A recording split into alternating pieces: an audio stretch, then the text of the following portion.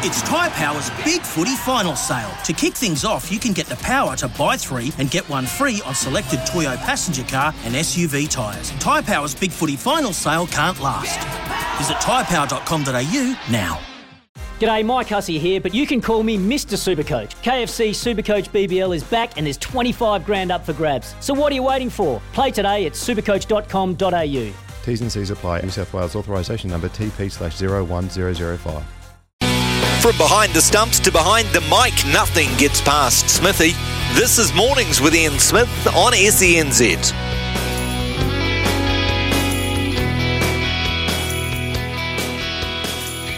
Three past 9 here on SENZ Mornings with Ian Smith. Good morning to you. Hope the weekend has treated you well. Man, what a absolute waterfall of sport that we had to enjoy over the weekend. Just stood under it and let it pour over you. We had, of course, Rugby League World Cup quarterfinals. We had the Sevens World Series at Hong Kong. We had our own Rugby World Cup here in New Zealand. We had the All Blacks and the Wallabies and the Springboks and everybody else playing Northern Rugby up north. We had the Phoenix in action yesterday as well. We had Mark Hunt finishing Sonny Bill Williams' boxing career. It was all on. And then, of course, the T20 World Cup. T20 World Cup.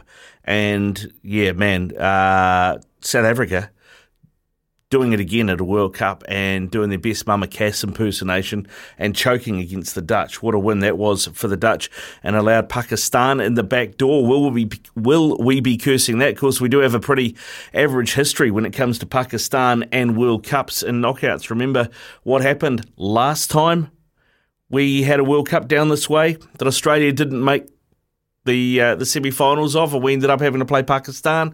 Yeah, hopefully history doesn't repeat. We'll talk all of that and more coming up later on in the show. We've got Brandy Alexander after 11. I'm going to talk Rugby League World Cup with him, Jacob Spoonley on Premier League and on the Phoenix and everything else as well. We're going to talk rugby now, though. A special guest, a very hard man to track down. We've been very lucky to get him today. The great Israel Dag joins us on Mornings with Ian Smith. G'day, Izzy. How are you? I'm good. I'm doing a bit of overtime. They're probably like, I've just had 3 hours of that voice. Please, can you someone else come on? But no, I'm staying on for you, Ricardo, and going to talk some Wales All Blacks, mate. What a performance. Surprising. It was surprising because, I talked to Hamish Stewart, who was covering the game for Talk Sport on Friday, and he seemed to think, last year we had an under-strength Welsh team. And the All Blacks won, but it wasn't a great performance. Now they have their strongest team available. I think they thought there was an outside chance, particularly given how we'd gone against Argentina and Ireland earlier in the season, that, it could be the first win since 1953, but it wasn't to be. Yeah, it wasn't meant to be. Look, I was a little bit the same because there's just been so many changes. There's been lack of cohesion. We're still trying to understand what style of rugby we're trying to play. Our exits are still relatively worrying. We're constantly going back to the box kick, and if Aaron Smith doesn't get that right, we're just gifting opposition's time with ball in hand in our own half. So that's still the question mark. But they made so many changes, particularly in defence. I thought defence really laid the foundation for them last against Japan. Japan exposed us on the outsides, and we lacked line speed, our ability to get up and really pressured the sides. But this week we made those changes. We got bodies in front of bodies, and we came forward and really suffocated the Welsh team that has so many threats. And they had a lot of changes themselves with Gareth Anscombe coming in late. Dan Biggar was obviously a big loss for them as well. But they would have had a lot of confidence for what they've seen other teams do and the aura that's kind of been impacted over the last couple of years. But hey, the All Blacks, they came through and surprised many. And I thought Ardie Savea, he's just phenomenal. He's got to be the best player in the world at the moment, and just really showed his cards of how important he is to this All Blacks team.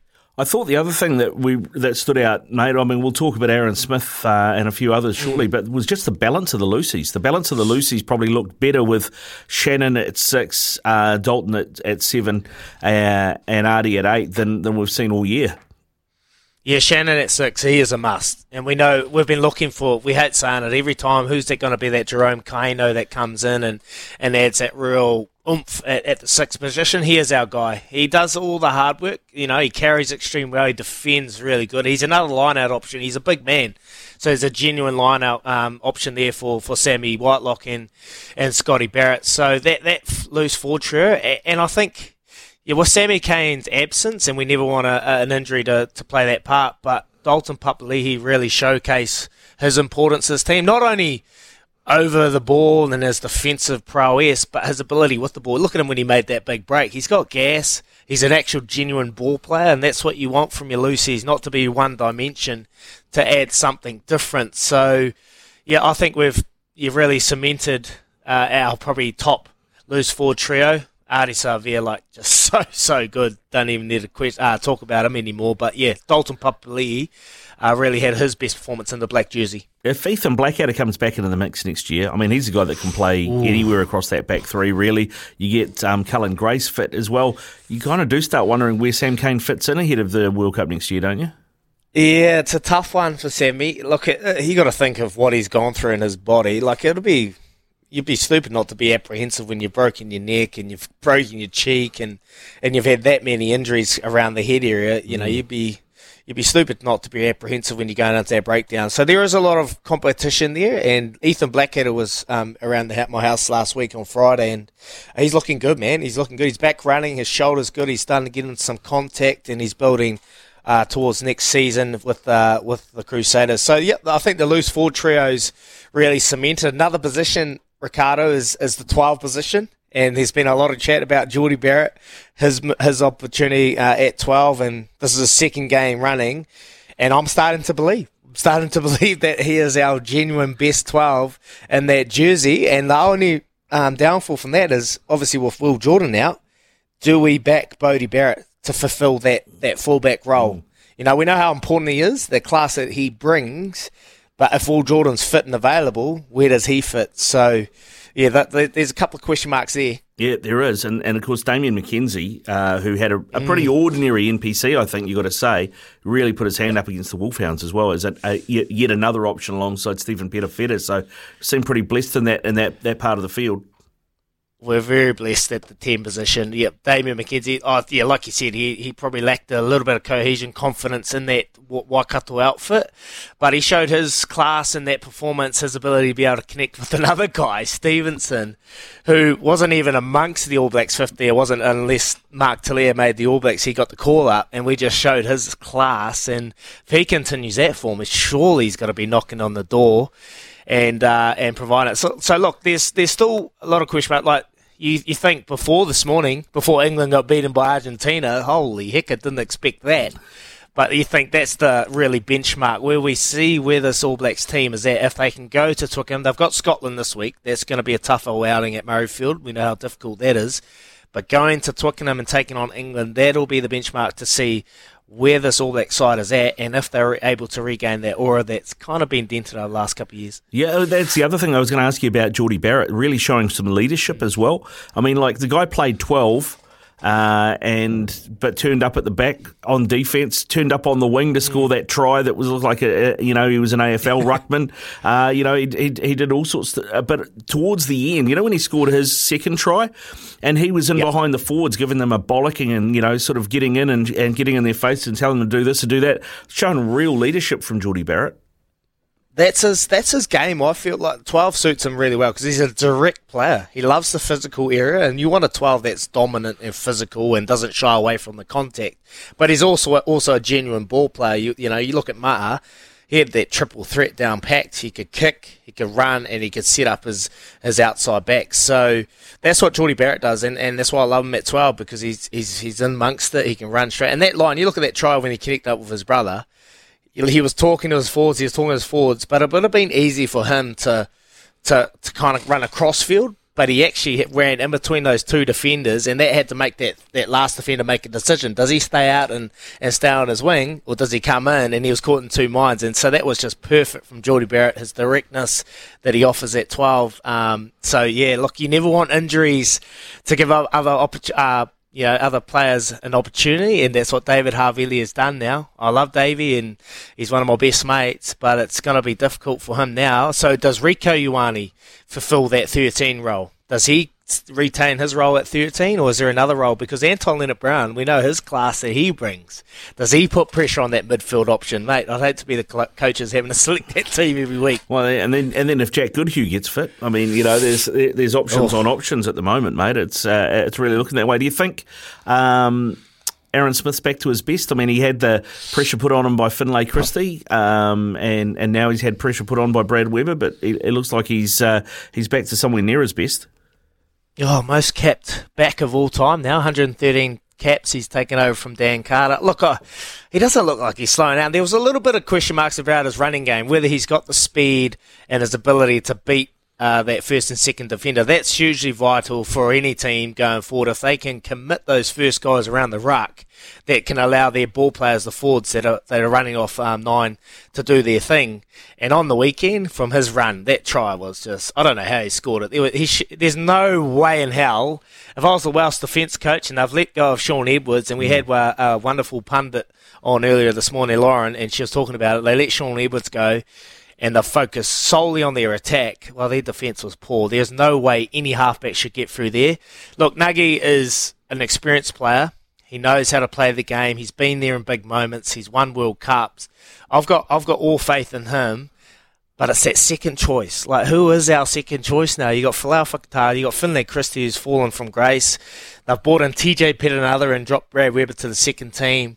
That is the question mark, is who is going to be able to, because we want Aaron to play 80, but it's tough week in, week out. If he gets an injury, can that second string or the second person come in and carry on the role that Aaron's doing at the moment? That's the only question mark about that situation at the moment. I wondered whether or not, because if you think about we've had Finlay and Folau in the All Blacks mix all season, right? And ahead of TJ and Weber. But those two guys, have grown up idolising Aaron Smith. So how much in their heads, it's a bit like Wales with the All Blacks, can we beat these guys? Can I take his jersey? Whereas you get someone like Brad Weber in the mix and he's like, I want that jersey, I've had that jersey, I know I can be better than this guy. Is it a change of mentality having those guys in the camp pushing Aaron Smith, do you reckon? I think like there's an amount of respect there you've got to have for the leader and the guy that's done it, the incumbent. But deep down, they want to do everything possible to take that jersey. And that's the mentality that TJ brings. He's the best on the field every time in his mind. He's the most competitive bugger I've ever met. So that's the kind of mentality these young guys have to have. And Folau Fakatava, look, I'd love to know the situation and what the coaches are feeling towards Folau, because I feel like he is an absolute game breaker and someone that can offer something different, but there's still question marks over his game awareness and his ability to take a game and control it really well. So I'd love to see him get an opportunity, Ricardo. I'd love to see him just really maybe this week come off the bench or even have a start when you're playing a Scotland team that are quality, and they showed that on the weekend when they put in a performance. But, I'd just love to see if we do have the opportunity to allow him, to give him a chance and see if he can take this control and show some experience and some confidence in the coaches. Yeah, I mean, it'd be good to see. I mean, it's plenty of. You'd rather have too many choices than not enough, is he? I suppose, from an All Black point of view. What about the hooker situation? The hooker situation, and I was listening to Karma on Sunday talking about Samasoni Tukiaha. I was kind of talking like he's probably not our best hooker, and I was like, are you serious? I think he's our best hooker. And he was talking about the game that he's playing. He's doing all the fancy stuff well, but it's his core roles really done well. I think he is by far our best hooker in that role. And at the moment with Cody Taylor, they're trying to find someone, because Dane Cole's calves are letting them down. You can't rely on Asafo Moore and Samasoni Tukiaha going forward to win us the World Cup. So you need someone there with a bit of experience. I think that's why they're tinkering with Cody at hooker, who nailed his role on the weekend. But it was his best performance in a black jersey this year, I think, for Cody. Yeah. He had a really good Super 12. But then fell off a little bit when it came to the All Black season. Here's a question for you, Izzy. So you've got, Brodie McAllister, good young hooker. George Bell, very young hooker, but also good. In the semi-final of the NPC, Kurt Eklund, who'd been great for the Blues all season, outplayed both of those players and yet isn't in either team. I mean, he's only 30. What's he done wrong? And he gives you that bridge between a Samasoni Takiahau and a Cody Taylor in terms of experience as well. Look, it's an interesting one because how much do you draw on it? Because we've already seen with some of the selections and for the All Blacks 15 and players that missed out, and you got to think it's only probably three blokes' opinion, and I think that at the moment Kurt Eklund's probably not favouring some of the coaches' opinions and what they see from him. For me, I think he's a phenomenal player and he does every single thing that is asked of him. Yes, you did right. Folau Fakatava's injured. What am I even thinking? He's not even there. But hey, go get that injury right and build for next season. But yeah, Kurt Eklund, I think, look, he's just got to keep chipping away and keep knocking on that door. Asafo Moore thoroughly deserves his opportunity. He was phenomenal for the Wellington Lions, and he's getting back to his best. His running game, his only question marks is his line out, and that's where Samasoni really relishes at the moment. His line out, his core roles are so good. So Kurt Eklund's just got to keep knocking on the door, and hopefully, he will get his opportunity shortly. Yeah, fingers crossed. Just quickly, before you go, mate. I know you would have talked about it this morning, but Argentina beating England. David Kidwell and Michael Cheika, the dynamic duo, doing it again. What about Czech, mate? Like, he's just coached Lebanon over the Rugby League World Cup, and then a week later goes to Twickenham and inspires an Argentina side to get up against an English side. Look, I love it. And that's the thing with this rugby competition at the moment. Is anyone on their day, there's only two teams who I think are well above the rest, and that's Ireland and France. And even France nearly got pushed right to the end against Australia. Argentina, they are a force, and whatever Michael Cheika does, never been coached by him, but out of all accounts I've heard is he's inspiring. And it just shows kind of the role that a head coach brings to an outfit. They don't probably do a lot tactically and technically on the field, but they do a lot with the culture, the team building, the team environment, inspiring. You go from playing league, totally different game to rugby, and a week later you're inspiring a Lebanon team to go and play Australia, and they obviously lose, and then you go inspire an Argentina side. They're totally different languages. This thing about that, they probably don't even understand what he's saying, but to inspire them to get the job done, it's awesome, mate. And Czech, he's a special man. Well, pressure will be on Eddie Jones too, because you imagine going into that last test of November when they play the All Blacks. If they lose two at Twickenham in this series, mate, all the pressure is going to be right on him. What do they do with Eddie? It's been a long time now. He's been at the helm for a while now, and he hasn't. They're a results-driven outfit, the English Football Rugby Union, and he hasn't probably got the results that they're after. And this one will probably just really get the question marks going and start questioning his ability and whether he is the team. You got to have the locker room and the back room, and if you're losing against Argentina at Twickenham, that is their home. That is the home of rugby in England. The questions will be asked. So, yeah, well, watch the media. I'll tell you what, Stuart Barnes will be firing tacks his way this week. Look forward to those articles coming out. Well, mate, we're always wondering. We're all wondering what Scott Robertson's next move might be. Well, I'll tell you what, it might. Don't, Ricardo. I knew you got to bring that up. You think his value in the pound has doubled or tripled right now? I think exactly. So. He'll be laughing, mate. He'll be laughing. Good stuff, Izzy. Yeah. Thanks for doing some overtime with us, bro. It's always good to talk code with you. Easy, Ricardo. You have a great day, lads, and enjoy it. And Dad's come through. Just bet small. Izzy. Yes, Dad, I know. I've got to bet small. Okay, bet small. Have some fun-sized bets, Izzy. It's like those Snickers, those small Snickers bars, not the whole Snickers bar, right? Oh, I love chocolate, Ricardo. You know that. That's why it's called fun size. Good stuff. Izzy Dag doing the extra time with us out of Izzy and Kempy for breakfast and helping us out cover for Jamie Wall, who was unavailable, unfortunately, out of Cardiff. Keen for your calls, though, your take on things. We've been talking about the rugby from the weekend. We haven't even got to the Black Ferns or the Black Caps or the Kiwis or the Kiwi Ferns who played this morning. So much sport to talk. 0800 150 811 is our number, or 8833 the Temper Bedpost text machine. Jameson on a straight, bowled it! He's bowled it! Smithy's Cricket Update, thanks to Resene, New Zealand's most trusted paint brand.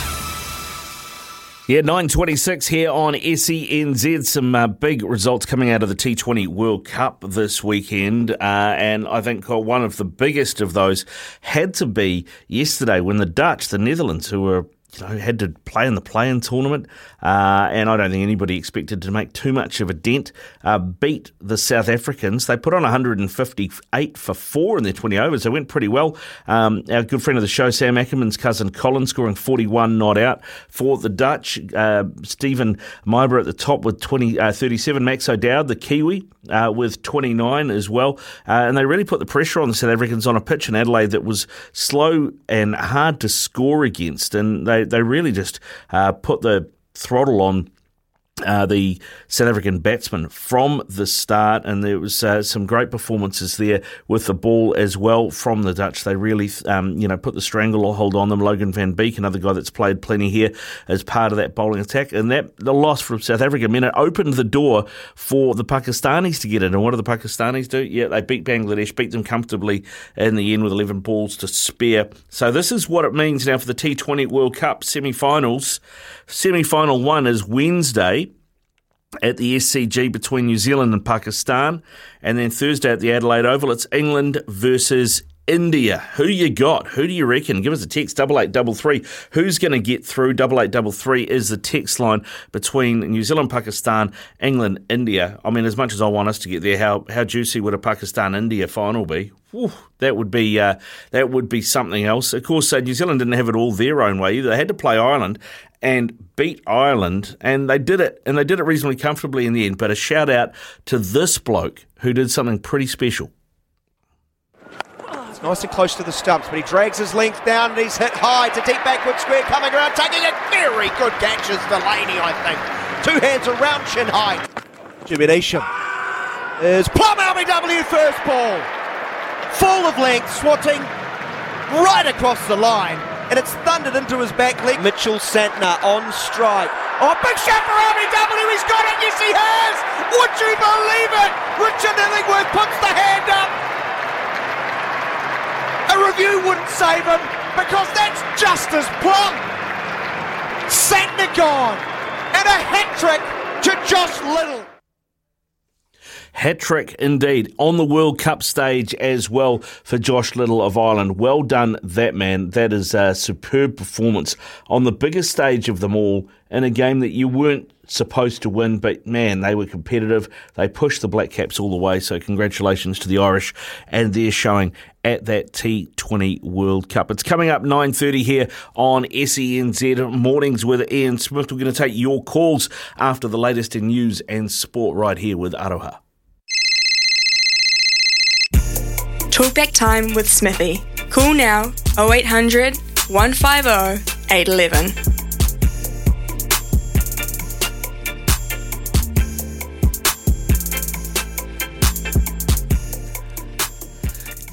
28 away from 10 here on SENZ. This is Mornings with Ian Smith. It is talkback time, and caller of the month could win an Oklahoma Joe's Black Jack Charcoal Kettle Grill thanks to Aber Living. A few texts have come through. Stop looking outside the 23. For most positions, there are 2 or 3 options. We have chosen move forward. Consistency is the key now. That's from Peter. Thanks for your text, Peter. Yeah, I hear what you're saying, but 23 isn't enough to win a World Cup. You need more. And I don't know that you can put faith in Dane Coles as our third hooker, given he'll nearly be 37 come the World Cup next year, and he's injured yet again. And we don't seem to have an out-and-out third option at the moment. So I think it is still worth the conversation. We can get your thoughts on who that hooker should be. Should it be Kurt Eklund, or do you think it should be someone else? And why is Kurt Eklund out of the picture? That is a question that Graham might be able to answer from Christchurch. G'day, Graham. How are you? I haven't got the answer. Yeah, no. But I've got plenty of opinions, as you know. But, great interview with Izzy, stepping up for Jamie Wall, and you're stepping in for Smithy. So, I mean, with the selections, and obviously the performance by the All Blacks, I mean, I thought it was outstanding.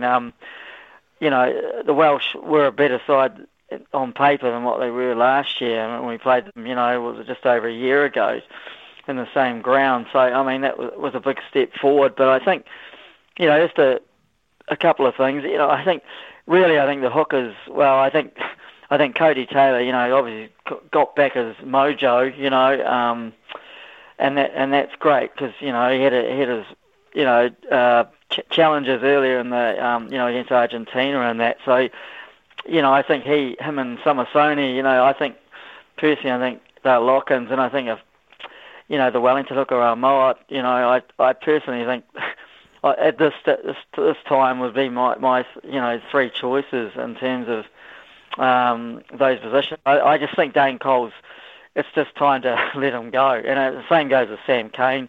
Sadly for him, I know he's given it his all, but I personally think Sam Whitelock now as captain would be a better lock-in. Excuse the pun. I just think he just brings that presence of mind, as captain, and obviously Artie's playing so great. He was probably the next choice outside of him.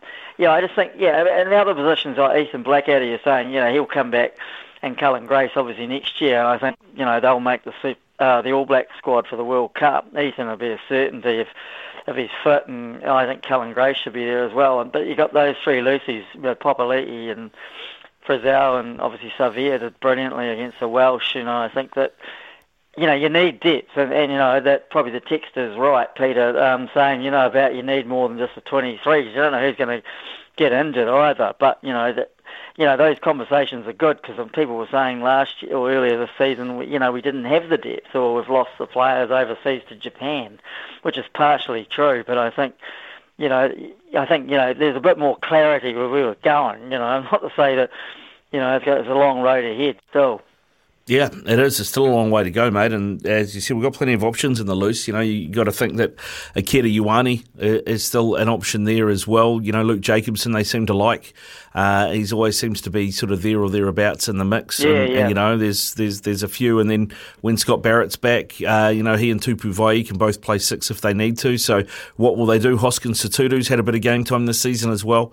Certainly not struggling at that position, mate, and as you say, Ethan Blackadder. So, it's really the heat is on Sam Cane to get fit and prove that he can put a string of games together, because nothing against the bloke, he sacrificed a lot for the black jersey, but he seems to be getting knocks here, there and everywhere, and I don't know that he, a bit like Dane Coles, that you can trust them to be able to get through a whole tournament without picking up an injury like that. But thanks for your call, Graham. Appreciate it. No worries. Yep. Cheers, Ricardo. Another text come through as well, 8833 from Mark. There is no way the All Blacks are winning the World Cup, mark my words. Thanks for that, Mark. Now, 8833 is the Temper Bedpost text machine. It is a good way to get in touch with us, but it doesn't put you in the draw for the Oklahoma Joe's Black Jack Charcoal Kettle Grill, thanks to Ava Living. You need to call us on 0800 150 811 to get in that draw, and that's exactly what Chris from Tauranga has done. G'day, Chris. G'day, mate. How are you? Yeah, good. Yourself? Yeah, good, thanks. So it's just a couple of things. I think, personally, I think Sam Cane might have played his last game for the All Blacks with the depth that we have, and Dalton's performance, just not only over the ball and defence, but with ball in hand, which Sam doesn't seem to be doing lately. The mix just looked unreal. Just everyone was doing the job. The balance was perfect, whereas it looked like in the past, Artie seemed to be covering a bit for different people. He could just do his own role, running the ball, and I thought it was fantastic. But it was a good performance, and one they should be pretty proud, especially with England getting beaten overnight by Argentina. Was a bit of a shock. Yeah, I mean, that was a great result. I mean, I don't know about you, but is there another rugby team on the planet that you love to see lose more than the England rugby team? For Kiwis, I think it's between them and the Saffers generally, isn't it? Yeah, and it even goes as far as the sporting team is probably between them and the Aussie cricket team. But yeah. I'm with you there. And listen, on the women's game, I thought it was a really, really good game. Good, if we can fix our clean out, I think girls look really, really good. But for me, Stacey Fuller looked like that period you have in your game where you there's a couple of years in your game where everything seems to go slightly slow motion and around you, and you have a little bit more time. I think she's right in that mix at the moment. She just looks brilliant, and quite a bit ahead of some of the others around her. So I think she's top of the game. She looks really, really good. So hopefully, the midfield Fitzgerald and her, and outside it just looks really good if we can work out that breakdown. I think we can give England a big fright. So, yeah, well, that's that. What did you make of the England performance against Canada? I think the Canadians gave them way more trouble than they were expecting. Look, I've got to be honest. I went off and played golf, so I missed it. I haven't seen the replay of it yet. So, but yeah, Canada obviously gave them, managed to score some points against them. So, I'll have a look at that and see where they did that. But I was really pleased with the girls or the women's performance. So it was really good. It was good. The one thing that I would and I was talking to Jamie Wall about this over the weekend was Kendra, who's one of our most experienced players. Opting in the last 4 minutes, we're up by 1 point to tap and go rather than kick to the line and kill the clock. That was a bit of a head scratcher for me. But she seemed, I don't know if that's just her following game plan and hey, this is what we're going to do every time because that's how we're going to play, or just getting overexcited because of the occasion.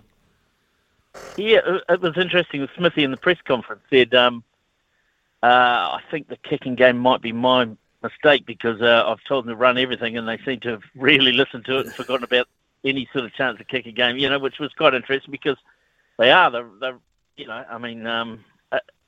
It looks good, but there's a little bit too much sevens in there, isn't there? That just at times there's a little bit tap and go everything, throw everything. I think they probably need to have a little bit of a kicking game against England just to take some territory because England will make you pay if you make a mistake, I think. Whereas, France looked good.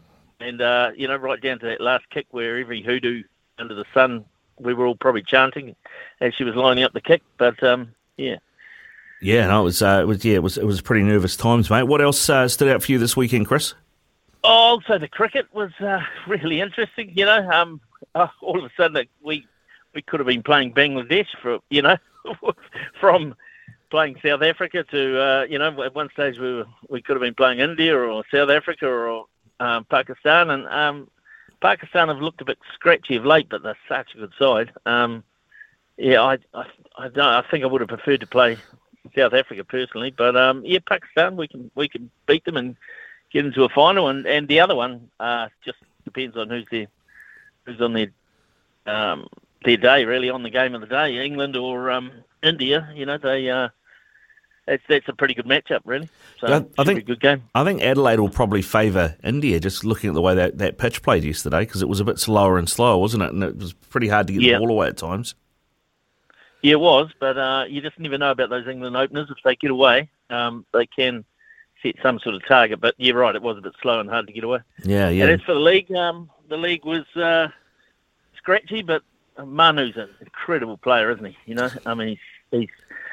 We almost need him at centre, but you can't afford not to have him at fullback with the work rate he does, at fullback. So, but, against Latrell, you'd love to have a good, tidy centre to tidy it up, but you can't afford not to have him at fullback. So, it's interesting, actually, where Michael Maguire's gone at centre because he's gone to Britt Nakora and Peter Hiku, both the last couple of games. But I thought Sebastian Kris was probably nailed on our best centre, but he hasn't seemed to be there. So I guess it depends what he decides to do. Maybe he's looking at it more as a defensive centre in Britt Nakora rather than somebody that can break a game and leaves that to Joey Manu to inject himself.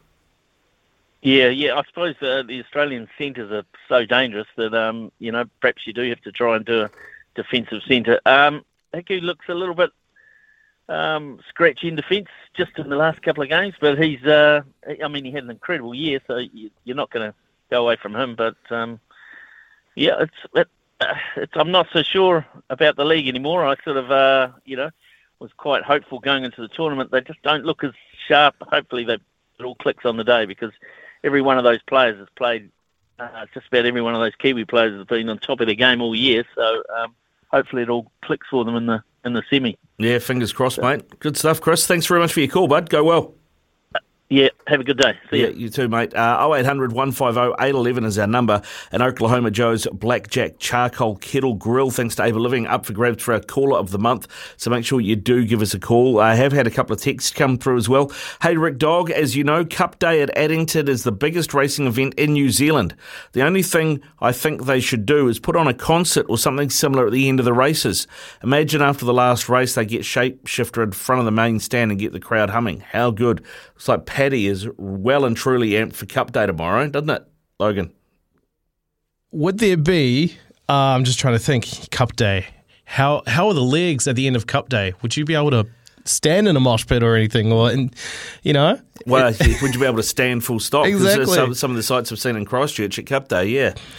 That's my point. I love the idea. I mean, make it a whole big festival. Don't just, obviously make it big on racing and then make it a party afterwards. Yeah, that's a great idea, Paddy. We'll put you in touch with the organisers. I'll pass your phone number on. Maybe you can get on the entertainment committee, Paddy. Yeah, I love it. Another one there through on the Temper Beer Post text machine there, Ricardo. Big win for the Wellington Phoenix, of course. Brian comes in there. He put $20 on the Wellington Phoenix to win the competition last week, as he just had a look now and still can't believe that they're paying $51 to win the competition, and he's doing this on the back of how good they've looked against, well, I mean, obviously there's issues there, giving up soft goals, as Ufuk would say, but, looked good against Melbourne City, amazing against Macarthur yesterday, Ricardo. Yeah, I can't understand. I'm not sure who was setting the odds for the TAB, whether they were set here or whether they're copying one of the, because they often trade information with the Australian or UK websites. But they were dead last at the beginning of the season, the Phoenix, in the betting for in the odds to win the championship. And I looked at that squad and I was like, this is a better squad than last year, and we made the playoffs last year. And you looked at it and you could argue that Perth were going to be worse. You could argue that Central Coast were going to be worse. You could argue that Newcastle were going to be worse. You could argue all of those things. And yet there we were. So I couldn't get my head around those numbers. So good on you, Brian, for getting on at that price. One thing you can't argue, Ricardo. What's that? Is the passion that Daniel McCarty has when he calls Wellington Phoenix games. If you missed it, here's some of the best bits. Just outside the area, he'll find Elliott, the right fullback. Early ball into Bold. Olds, header across the face of goal, hits the post, and goes in. What a finish to the half. Ben Old, just his second goal in the A-League, and it's a sumptuous header to make it 1-0 to the Wellington Phoenix. So there's a wall, two walls in behind. Look at this. Now one wall advances in front of the other wall, and Lewis bends it into the top corner. An absolute worldie from Clayton Lewis. It may have kissed him off the crossbar. He doesn't care. He celebrates the Phoenix back in front, 2-1. How good, David? You won't see better than that. That's a fantastic goal from Clayton Lewis. It starts outside the right-hand upright, curls its way in, ricochets or cannons off the crossbar. Curto, no chance. Wellington Phoenix 2, Macarthur 1.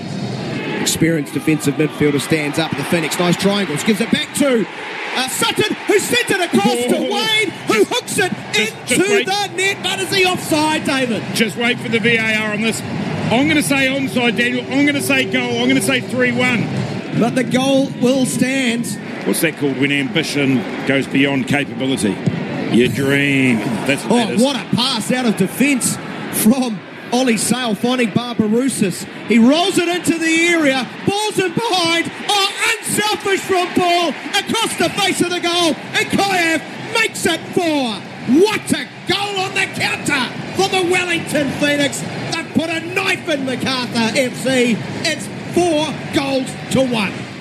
Yeah, there you go. Daniel McCarty, part of our Saturday session show as well with Grant Elliott, and I'm part of the chat group for that because I used to produce it. And boy, Daniel McCarty did not let Grant Elliott forget that South Africa had choked in that game against the Dutch. He was firing, hey, I don't want to play Pakistan. Also, don't choke on your dinner tonight, Grant, was one of the messages he sent through. So, as you can imagine, that's getting quite spicy. Yeah, indeed. South Africans are unbelievable.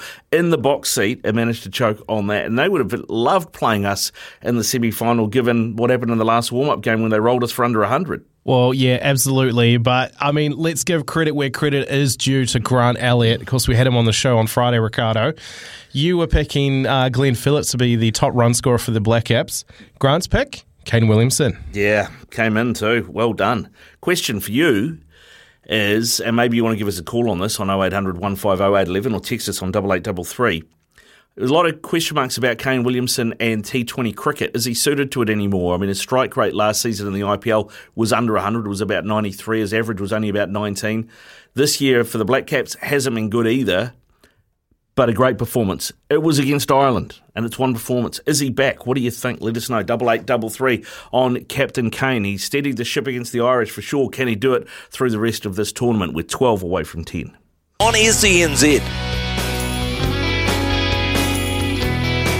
7 away from 10 o'clock here on SENZ. A few texts through on 8833. New Zealand will win and will play India in the final. There's one text through. No name on it, though. When you do text through, please do chuck your name on it so we can give you the credit for your information and tips that you're putting through. And, yeah, so there's somebody picking a New Zealand-India final. Keen to hear what you think's going to happen to the T20 World Cup there. This one from Brian. Morning, Ricardo. The All Black forwards laid a great platform, which we have been waiting for. A lot of doubt before the game, but they couldn't have done much more. Just aside, though, weren't Wales woefully inconsistent performances, and that's par for the course at the moment. Yeah, it'll be interesting to see how we go against Scotland. That might give us a better barometer for the All Blacks. Summer or winter, he's the voice of sport in Aotearoa. This is Mornings with Ian Smith on SENZ.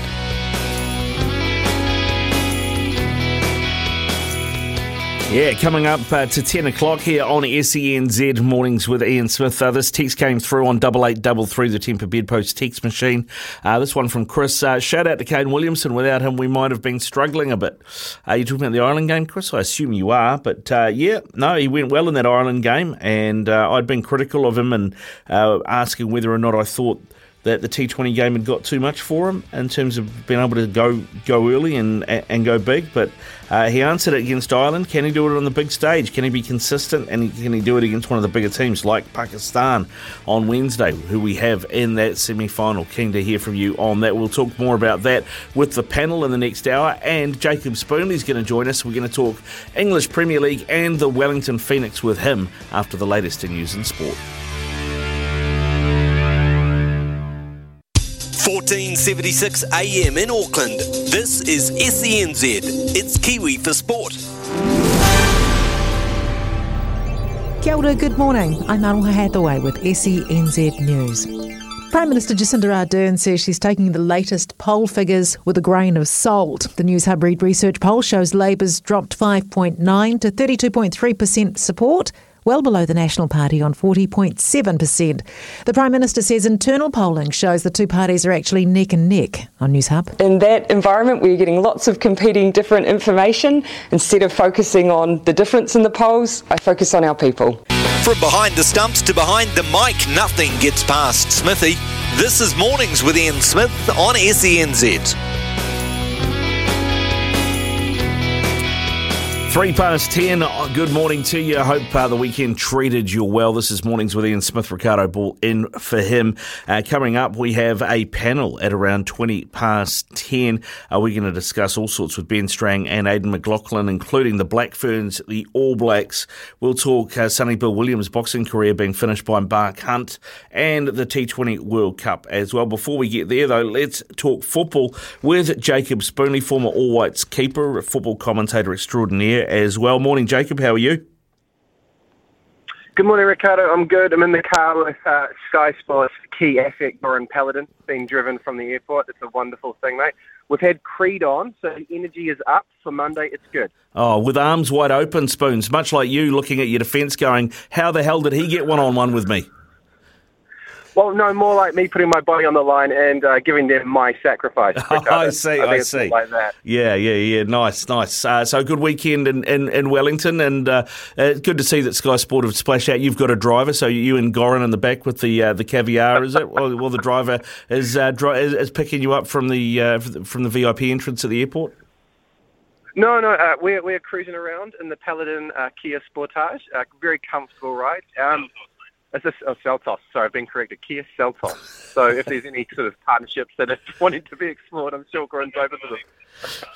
Oh, mate, Goran is certainly a man who doesn't mind an advert. Was it Panadol that he was doing for a while? I can't remember one that he turned up on for a while there. Could use a couple of Panadols this morning. Ricardo. It was a good evening last night to celebrate a really good performance from the Wellington Phoenix, and a couple of Panadol this morning wouldn't go amiss. Yeah, well, as a true professional, you've managed to get this chat back on track to what we're supposed to be talking about, which is football. A great performance from the Wellington Phoenix, mate. A 4-1 win over a Macarthur FC side who were in the top 4 at the start of the round. And I mean, I think we've seen signs of this early in the season. They just hadn't quite been executing. Their shape looked a bit better. Defensively, they were a little more sound, and that opened opportunities when Macarthur pushed forward in the second half. Yeah, they needed to really provide themselves with a much stronger defensive foundation. 8 goals in 4 games simply wasn't good enough, and we touched on that previously. So we saw that in the first half. They got lucky at times. Carter just didn't have his shooting boots on, and he missed a couple of very clear opportunities. So there was a bit of fortune mixed in there with some good play from the Wellington Phoenix.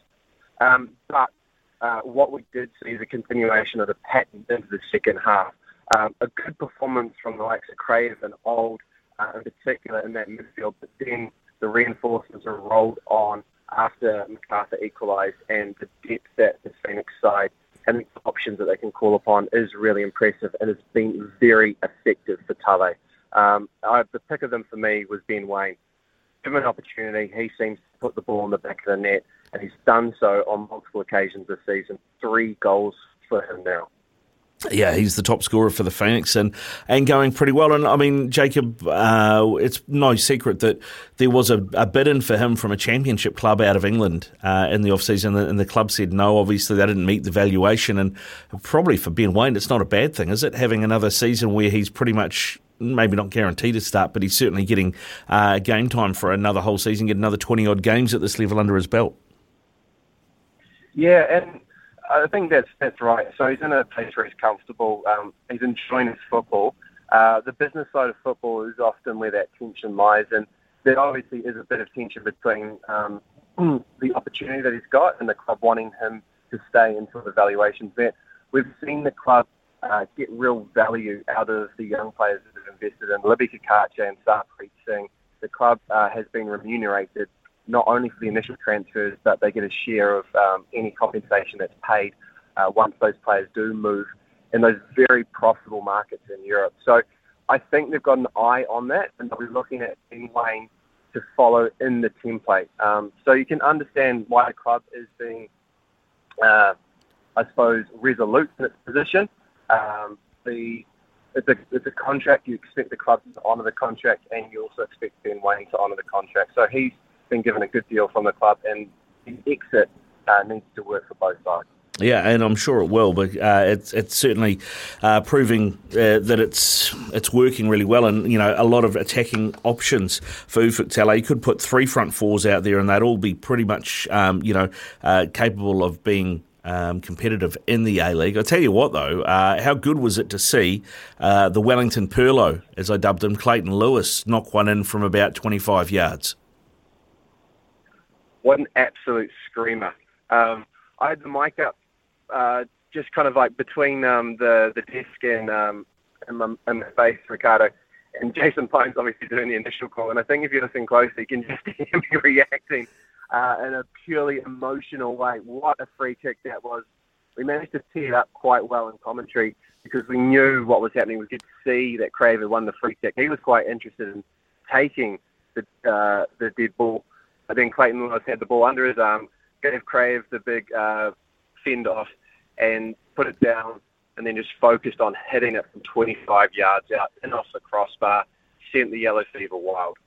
Oh, mate, what a strike it was. It's superb. That put the Phoenix 2-1 up. They got a third only a couple of moments later, and then really they just played on the counter, and that seemed to suit them. Macarthur seemed a bit disjointed, and I don't know how far away Ulysses De Vere is from coming back and playing for that team, but boy, they need him. They do, and I think they're quite an imbalanced team. They're very top-heavy. So it was quite easy pre-game to talk about all the stars and all the firepower that they had. De Vere, obviously, is probably the jewel in the crown. But Daniel Azani, he did an all right job. He buzzed around at times. It was a bit of a petulant performance, though, because he did simulate and should have got a yellow card. He went down under no contact. And then we saw that again, not as bad, but in the second half there were instances where he was looking for free kicks or looking for something from the referee because he wasn't able to do what he wanted and get at this Phoenix side as regularly as he was looking for. That said, he did pop up with a really special piece of play to put in Lockie Rose for the equaliser. But to your point, at the back, MacArthur are very disjointed. They are ill-disciplined, and Phoenix, I think, manipulated them basically at will throughout the 90 minutes. We saw them getting pulled all over the shop. Zavada in particular occupied a lot of attention, and that did create space for Kraev and Old out wide. I'd tell you the man that we did give our man of the match to, which was to the Paramount and 10 network. I'm not sure if we mentioned it on the broadcast yesterday, was Costa Barbarouses. He didn't get on the score sheet, but he did pop up and was integral into the build-up play that led to the goals. And I think that was his potentially most complete performance of the season so far. Yeah, he's looked really good, mate. He's looked really, really good, it has to be said. I did see that Daniel Arzani, he obviously for the dive in the first half, trying to get the penalty, copped a bit of stick from yellow fever. It's interesting that he stayed on the bench after the game. I don't know if you noticed this, Jacob, but he sat on the bench after the game and waited until the crowd had gone before he walked down he refused to walk down the tunnel by the yellow fever, just, I assume, because he knew how much stick he was going to catch. Yeah, it was an interesting one. No one wants to really front up after a result like that, and he wasn't alone. Craig Noon didn't do a post-match interview. So the wonderful professional is Goran had to dance a little bit, but that's not what you want to see from a side. You want to see consistency. You want to see them front up when they do well and be celebrated. But when they don't do as well, they still need to ensure that they are giving a good account of themselves. And a little footnote: he'll be back and he'll be strong next week, Arzani.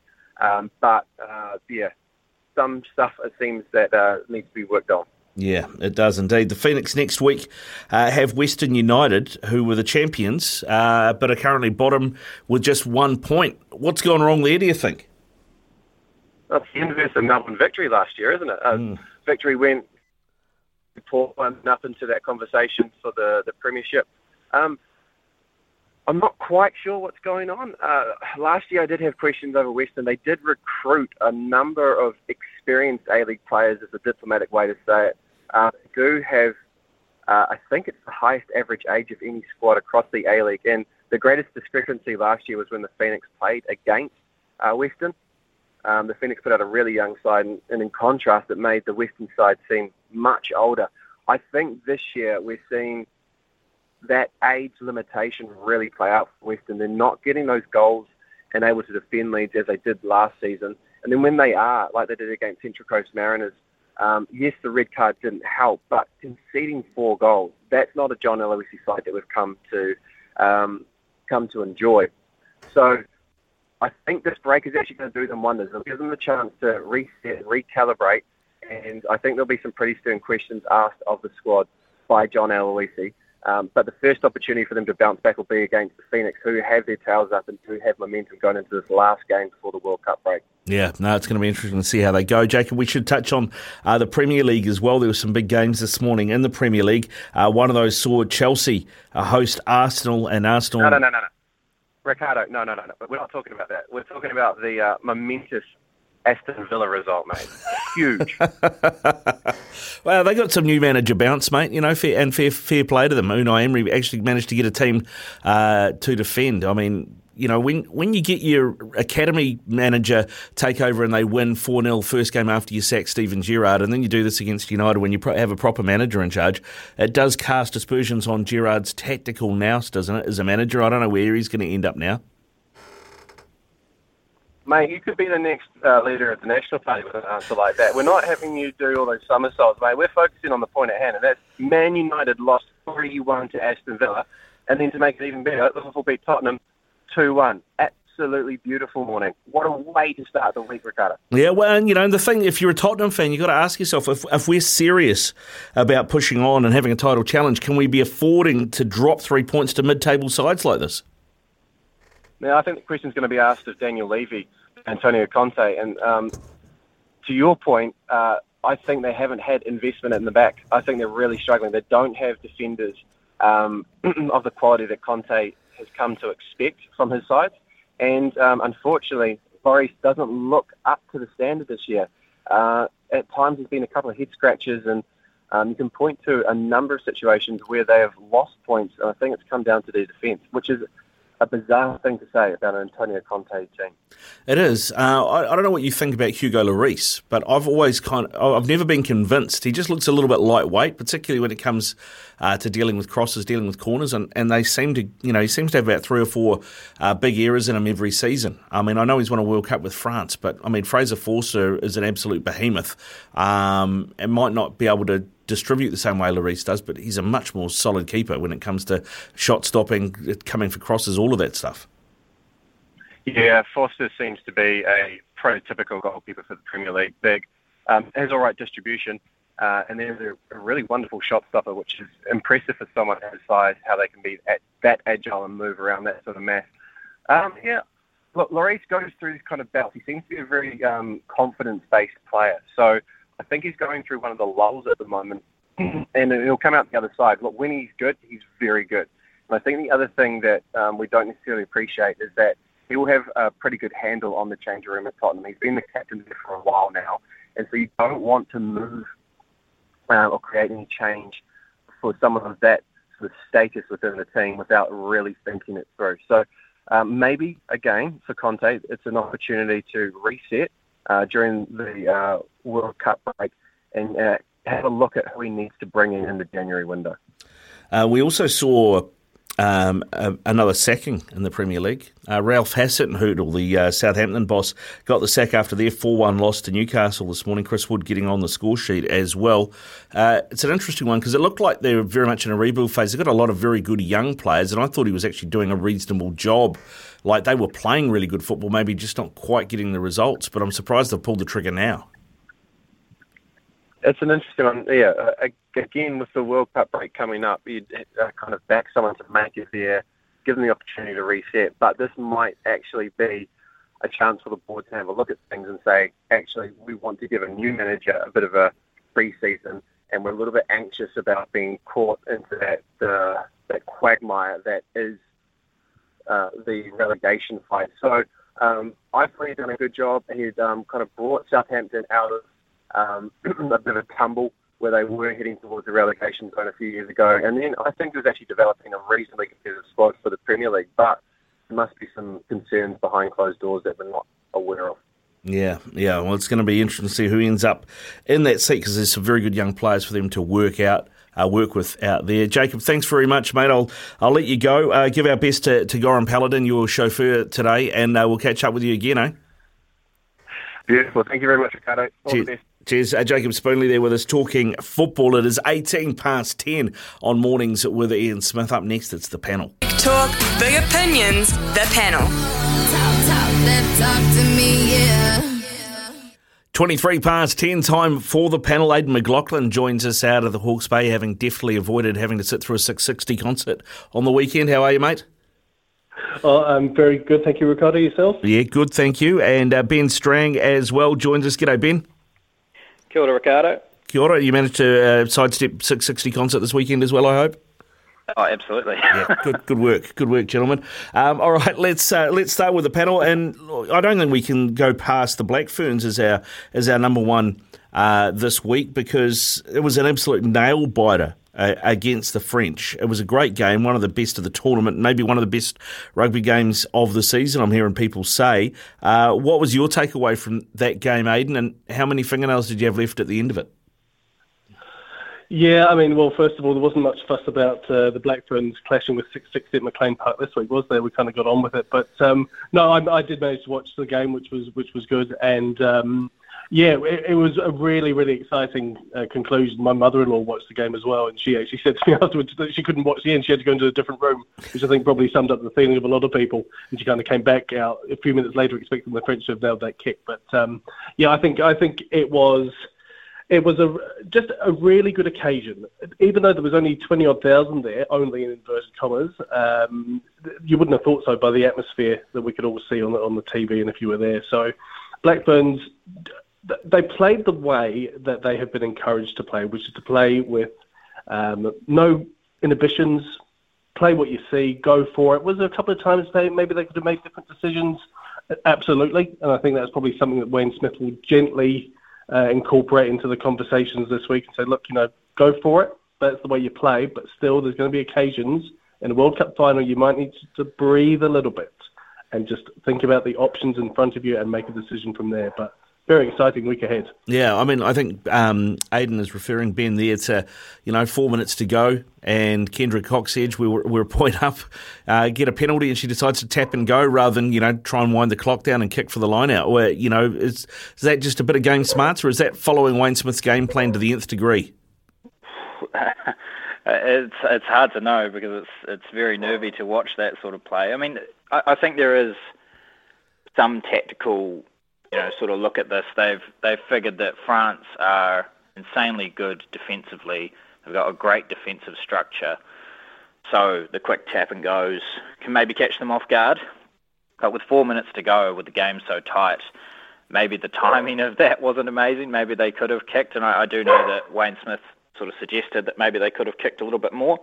At the same time, as Aidan mentioned, it was such an amazing game of rugby. It was rugby played the way that people probably want it to be played, especially in New Zealand, just running the ball from everywhere, essentially. It would have been a less exciting game if they had kicked more and they hadn't taken all these quick taps and that sort of thing. The other thing, is was it helping to run France off their feet? Tactically, I'm not sure if it was. They seemed like a pretty fit side, and that some of our players seemed a bit gassed by the end as well. So it'll be interesting to see what they do against England if they take those tactics on, which I think they will. Yeah, I think you're right. I think they probably will. It seems to be the way to play the more physical Northern Hemisphere sides, just run them off their feet. It's just about trying to kill the stoppages, basically. Now, speaking of that, the All Blacks beat Wales. They got them hiding in the end, 55-23. Ben, your takeaway from this? I mean, Papali'i played well, Cody Taylor played well, Aaron Smith wound the clock back. What was your big takeaway? It's very promising. On the Northern Tour, but you want to see the consistency now. So if they can perform in a similar way for the next two matches in the Northern Hemisphere, then I think that shows that there has been a significant improvement in the way that the team is playing and maybe a form uptick for some of the players. I think it has, Aaron Smith definitely wound the clock back with that sort of performance. But Papali'i is definitely the intriguing one for me. Sam Cane obviously out. There'd been so many calls for perhaps Sam Cane to be dropped, for the captaincy to maybe go to somebody else during this horrid run of form. So it really raises the question of whether Dalton Papali'i can seal that spot and whether he is the better option in the 7 jersey going forward. I think there's going to be a lot of questions asked at the end of this series if these players do continue to step up. Yeah, it's an interesting one, isn't it, Aidan? Because if you think about the way Papali'i played, we know that Luke Jacobson is somebody that they like as well. We know that Ethan Blackadder's back next season. There's a few options there. You start to look at the options around that loose trio. Hoskins Sotutu, maybe a Cullen Grace comes in. You've got Shannon Frizzell. You've got Akira Ioane as well. You do start to scratch your head and think, if you're not first choice, should you be captain? And is Sam Cane first choice if he's fit when you look at the options that they've got? Well, for me, he's not. Dalton Papali'i, I would have had as first choice before now. I think that the game on Sunday morning, our time, was his best performance in an All Blacks jersey. And I think it's probably just something we've been all waiting to happen because he has shown that form at Super Rugby level, and we've kind of felt he's the next man in line for that 7 jersey. I think it's going to be really interesting to see what Foster does. Foster has been very loyal to Sam Cane. He named Sam Cane as his captain very, very early, before there was any hint of any matches, never mind any squad announcements for the All Blacks. And he was sitting there as captain for 3 or 4 months. So he's always remained loyal to him. The question is now, how far do you take loyalty?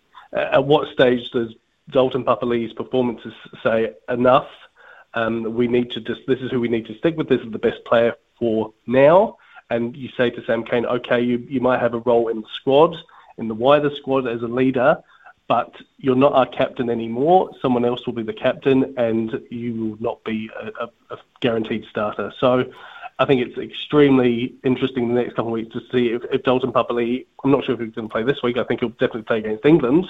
Can he maintain that form and really send Ian Foster into the Christmas break with some positive problems? Yeah, positive problems indeed. Well, there's a few of those. We'll talk more about those as we continue the panel after the latest in news and sport with Aroha. Big talk, big opinions, the panel.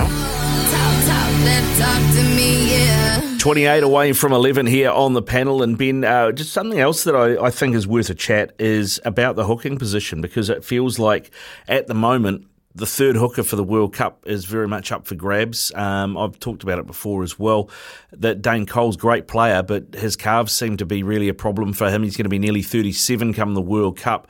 And there doesn't seem to be an out-and-out option there as a third hooker. I mean, Mua's been talked about. They've taken McAllister and Bell as well up there. I think the guy from Hawke's Bay, Aidan will know, whose name escapes me at the moment, also gets to go. But no sign of Kurt Eklund, who did so well for the Blues, was very good for the Māori All Blacks against the Irish as well. What do you think the deal is there, and who do you think that third hooker should be?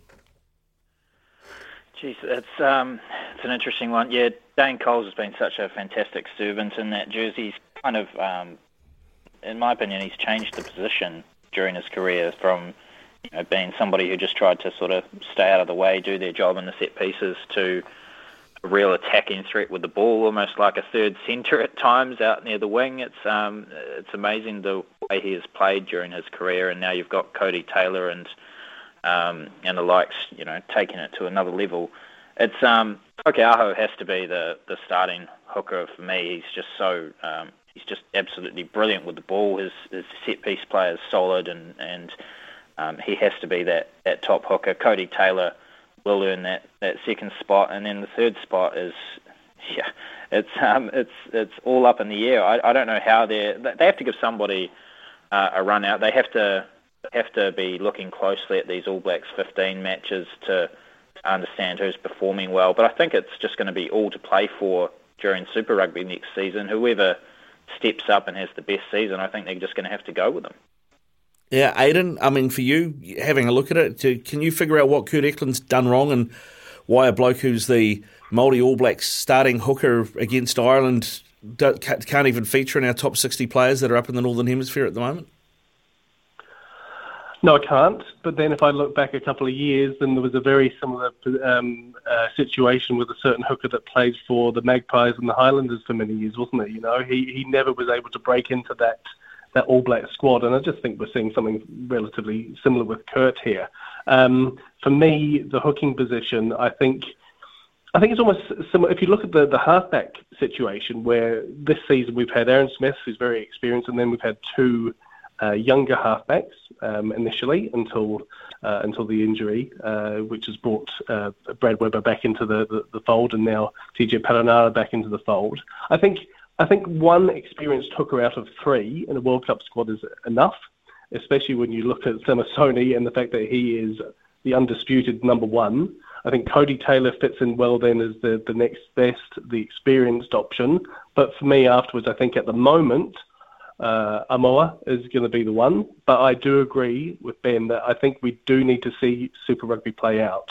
I personally think that there's a lot of good hookers, but they're all of a similar level. So one manager just to edge ahead during Super Rugby, that could be the definitive action there, I think. The likes of Tyrone Thompson that you referred to, I think they're post-2023. I think, we can look a little bit ahead for the likes of them, but there's still 3 or 4 in the mix, I think, for next year. All right, let's move on to the T20 World Cup. It's really given us everything, hasn't it? We've had the Proteas choking, Australia failing to make it out of the semis, the Black Caps making it to the semis. It's been a fantastic tournament. I'm not the biggest T20 fan, to be honest. It's probably my least favourite format.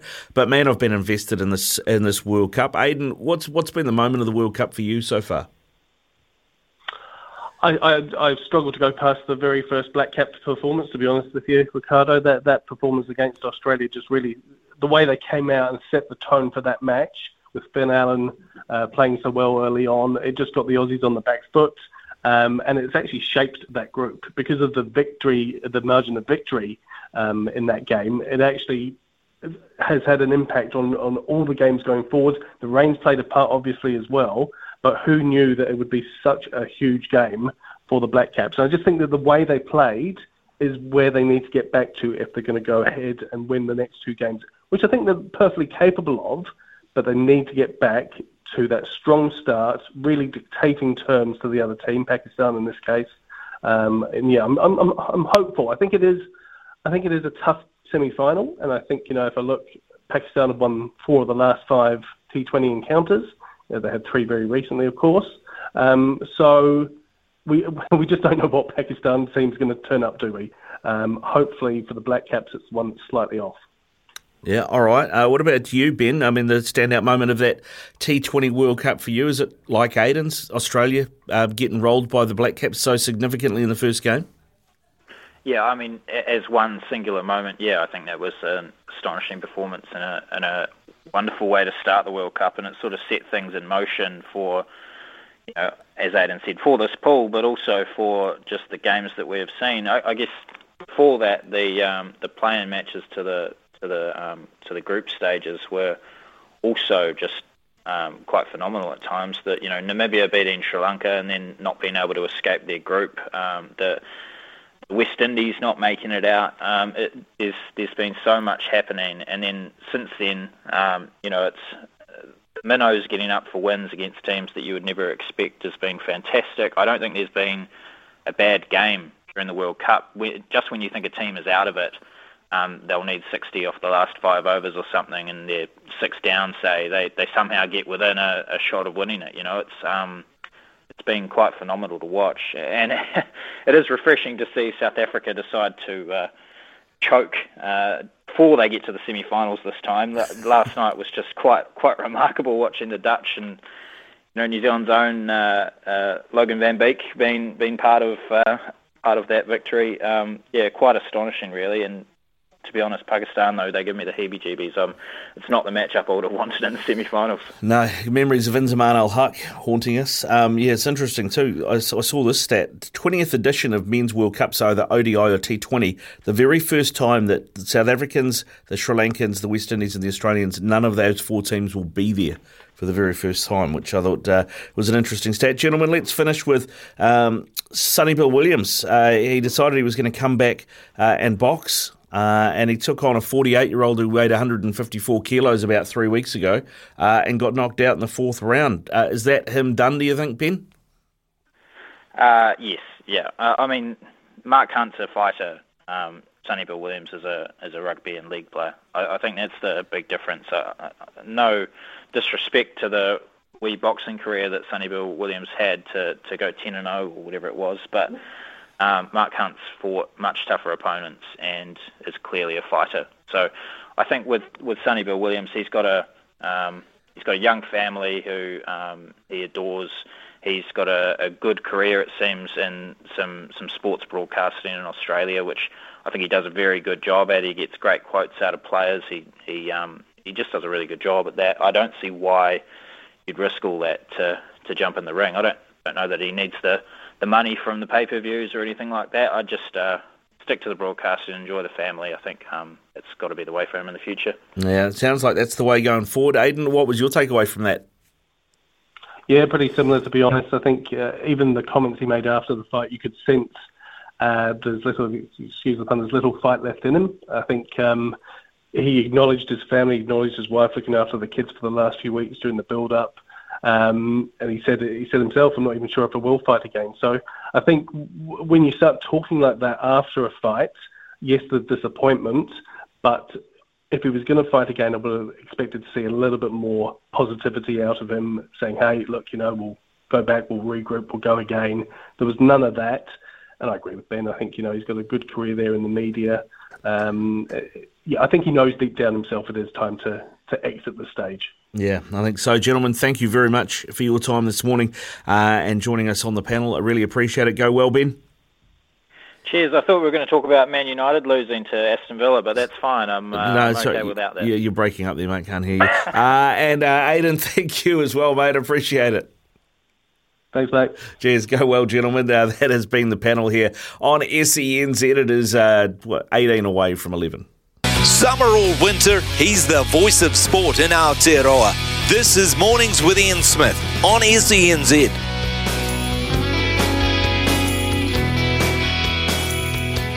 14 away from 11 here on SENZ. This is Mornings with Ian Smith. Still to come, we'll catch up with Paulie Mawate from the TAB and Louis Herman Watt on Love Racing as well. A couple of texts come through. Brian from Christchurch has said, Ricardo, there are other rugby players in New Zealand beside the Blues. Yes, I realise that, Brian, but I was talking about hookers in particular. And if you looked at the landscape around when Ireland were here, you would have had to believe that Kurt Eklund was considered the fourth best option that we had there. Now we get to the end of the season tour and we've sent, 5 or 6 hookers overseas and he's not one of them? What's happened? Interesting. Somebody else, Richard, said that his Eklund's line-out throwing is terrible. He did have issues earlier in the season, but I think so did Cody Taylor. And I think so Dane Coles has had issues as well. But if you go back to the NPC when he was playing for Bay of Plenty, he had sorted that out. His set piece was really good. The game against Canterbury in the semi-finals, I think he outplayed both Brodie McAllister and George Bell. So, yeah, it's not an Auckland thing or a Blues thing. It's just a hooking thing, and where's our next best option? A couple of other texts that have come through. Ken Ricardo, I hope the selectors stick with Papali'i at 7. He's very physical, and I could see him becoming an All Black captain after the World Cup. And I totally agree about Kurt Eklund. I can't understand why he's not there. Hope Sam Cane becomes the next Les Elder. Absolutely no disrespect to either player. No name on that text, but I appreciate it. Please put your name on text when you send them through so we can give you some credit. No coincidence that we won so well against Wales. No Sam Cane. Cheers, Brian, again. And then Captain Cane. I've got them at $10 to win the cup, but one game at a time from Ed Tolliger Bay. Well done, mate. And we've had a bunch more texts coming through. We'll get to some of those a little bit later. You can keep them coming through on 8833. 8833 is the Tempur Bedpost text machine. Tempur and Bedpost range of mattresses and adjustable bases adapt to the exact shape of your body so you can put your head and feet up in comfort. When we come back, we're going to talk TAB, we're going to talk Love Racing. Summer or winter, he's the voice of sport in Aotearoa. This is Mornings with Ian Smith on SENZ.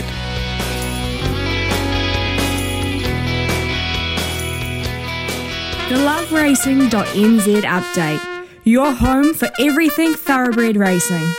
Visit loveracing.nz. Racing's biggest fan.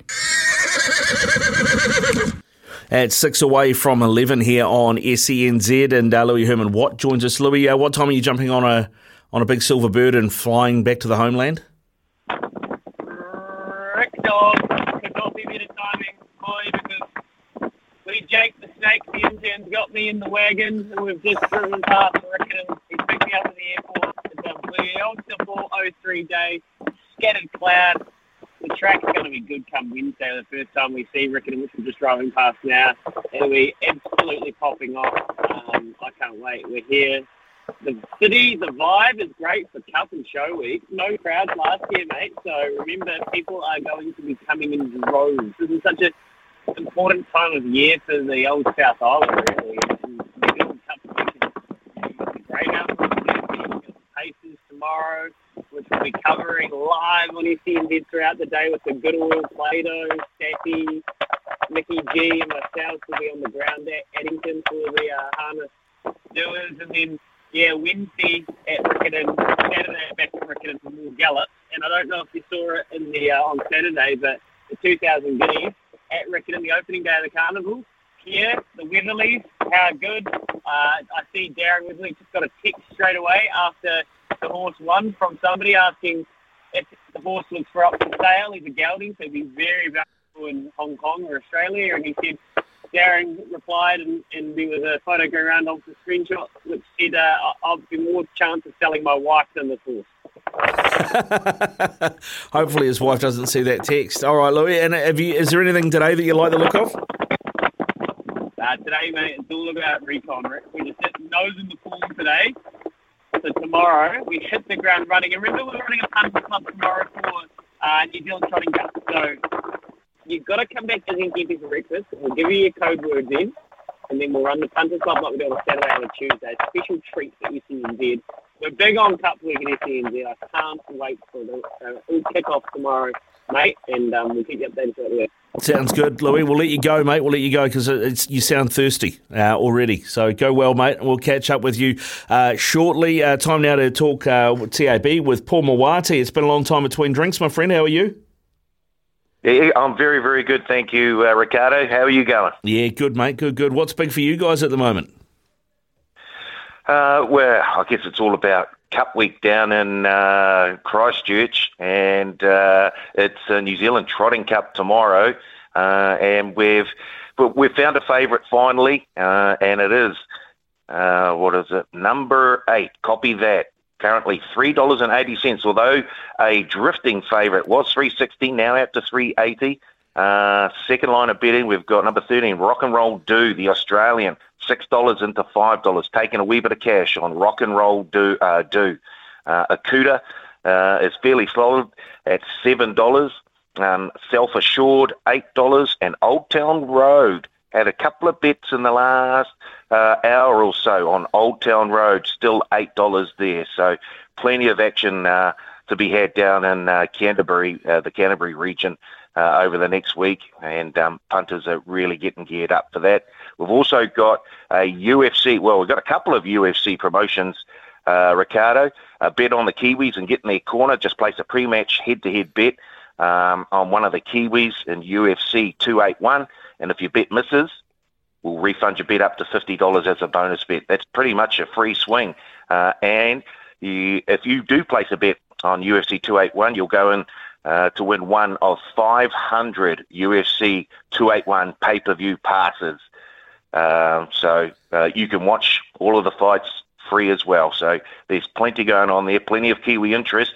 And we have already seen a number of bets placed on Israel Adesanya. Yeah, I mean, I'm looking forward to that fight, mate. It's going to be fantastic. And I think Izzy should win this against Pereira because, I mean, the last two times he fought him, they were both kickboxing, so it's different. Izzy's changed a lot now as well. And if you watch the time that Pereira, he's been talking about, he knocked Izzy out, he was losing that fight. It was a Hail Mary from him that got him the win. So I don't know how much you can really take out of that. So I like Izzy at $1.59. I know Brian Radedy was all over that as well, mate. What are the big bets coming in on the UFC for the weekend? Well, the most popular, I guess, a number. UFC punters are usually multi-punters. They love to multi-up a number of fighters, and the Kiwis have proved very, very popular. So Israel Adesanya, no surprises. He features quite prominently. Brad Riddell also, we've seen money come for him, and he is in a number of multis as well. So, yeah, if you look at that, if Carlos Olberg and all of the Kiwis win, we're in for a big hiding this weekend. Not as much of a hiding as their opponents, Paulie. Thanks very much for your time. Yeah, cheers, Ricardo. Go well, mate. Go well. Paul Mawati there joining us from the TAB. Make sure you download the TAB app. You can watch and bet live on all your favourite sports and racing at tab.co.nz. Please gamble responsibly. R18. In the next hour, Brandy Alexander joins us. We're going to talk Rugby League World Cup and give you an opportunity to win a $50 TAB bonus bet with Stumped as well.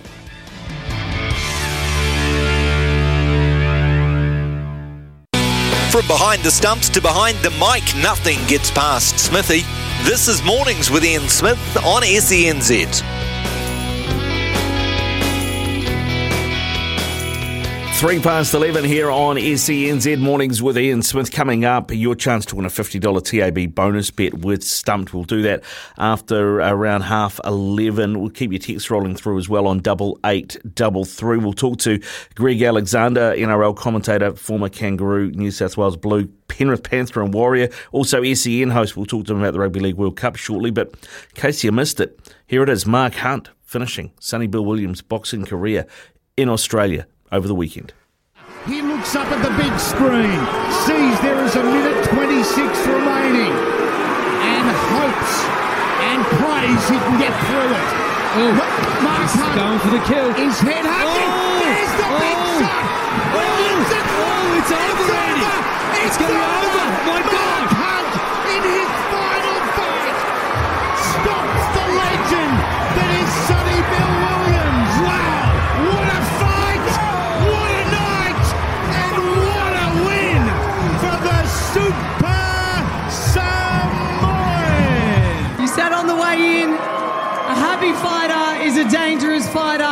and you're smiling right now. Yeah, man, I'm smiling not because of the win over Sonny Bill, but because he's a great man in sport. But, I'm smiling because it's, the last time when I walk out to any sort of octagon ring or whatever, I thought it was 30 years of combat, but it's actually 31. And I want to thank everyone, Australia, New Zealand, all the islands. Thank you so much for all the help with everything. My team that's helped with this camp. It's been hard. As an old man goes, but we roll on. That's how we do. That's how we do. As an old man, that's how we do. SPW also spoke after the fight. It was a pretty comprehensive knockout in the end. This is what he had to say. Still no stone left unturned. Your achievements have been amazing within this sport. You've got to give credit where credit's due. You've got to take some positives away from that. Yeah, there's not too much positives to take from that. But at the end of the day, being able to share the ring with a legend like Mark, it was special. Also on the card, you've seen a lot of Polynesian brothers getting a start and whatnot. So, but above all, for me, I'm a proud Muslim, and whatever's written for me is written for me. Whatever's not is not. So I'm very grateful. Alhamdulillah. There you go, Sonny Bill Williams talking post that loss. Joining us now to talk Rugby League World Cup is Greg Alexander. G'day, Greg. How you doing? Ricardo, going good, mate. If you had to take the choice, mate, of jumping in the ring with Paul Gallen or Mark Hunt, which would you have taken? Oh, neither. But if I had to make a choice, well, Gal beat Mark Hunt, didn't he? Mm. Yeah, and then the Sonny Bill Paul Gallen fight, which everyone wanted, doesn't. Well, it sort of got kiboshed last week when Gal said, "This is my last fight against Justin Hodges." But yeah, I don't know. I'd love to see the Gal Sonny Bill fight, but I don't think we ever will now. I don't think so. To be honest, I don't think Sonny Bill really wanted it. To be honest, I mean, when there's $8 million on the line and you say nah, and put it off for a year, makes me feel like you're waiting for the other guy to retire. Yeah, so, yeah. Anyway, that was a surprise because Mark Hunt had to lose a lot of weight to get fit for the fight, and he did, and showed that he's a better puncher. He's a better boxer than Sonny Bill. Sonny Bill looked $1 million. Yeah, if you're going on looks, Sonny Bill would have won the fight hand down, but doesn't matter how good you look, it's how hard you punch, and Mark Hunt threw him harder. Yeah, he did, and he can wear a shot too, can't he, Greg? Yes. Now we should talk Rugby League World Cup, mate, because the game that we're all looking forward to, I think, out of the quarterfinals, the one we were looking forward to most was this morning, Samoa versus Tonga, and in the end, it proved to be that the team that had the better playmakers won. They matched each other up front, and we now get to see Samoa go against England again.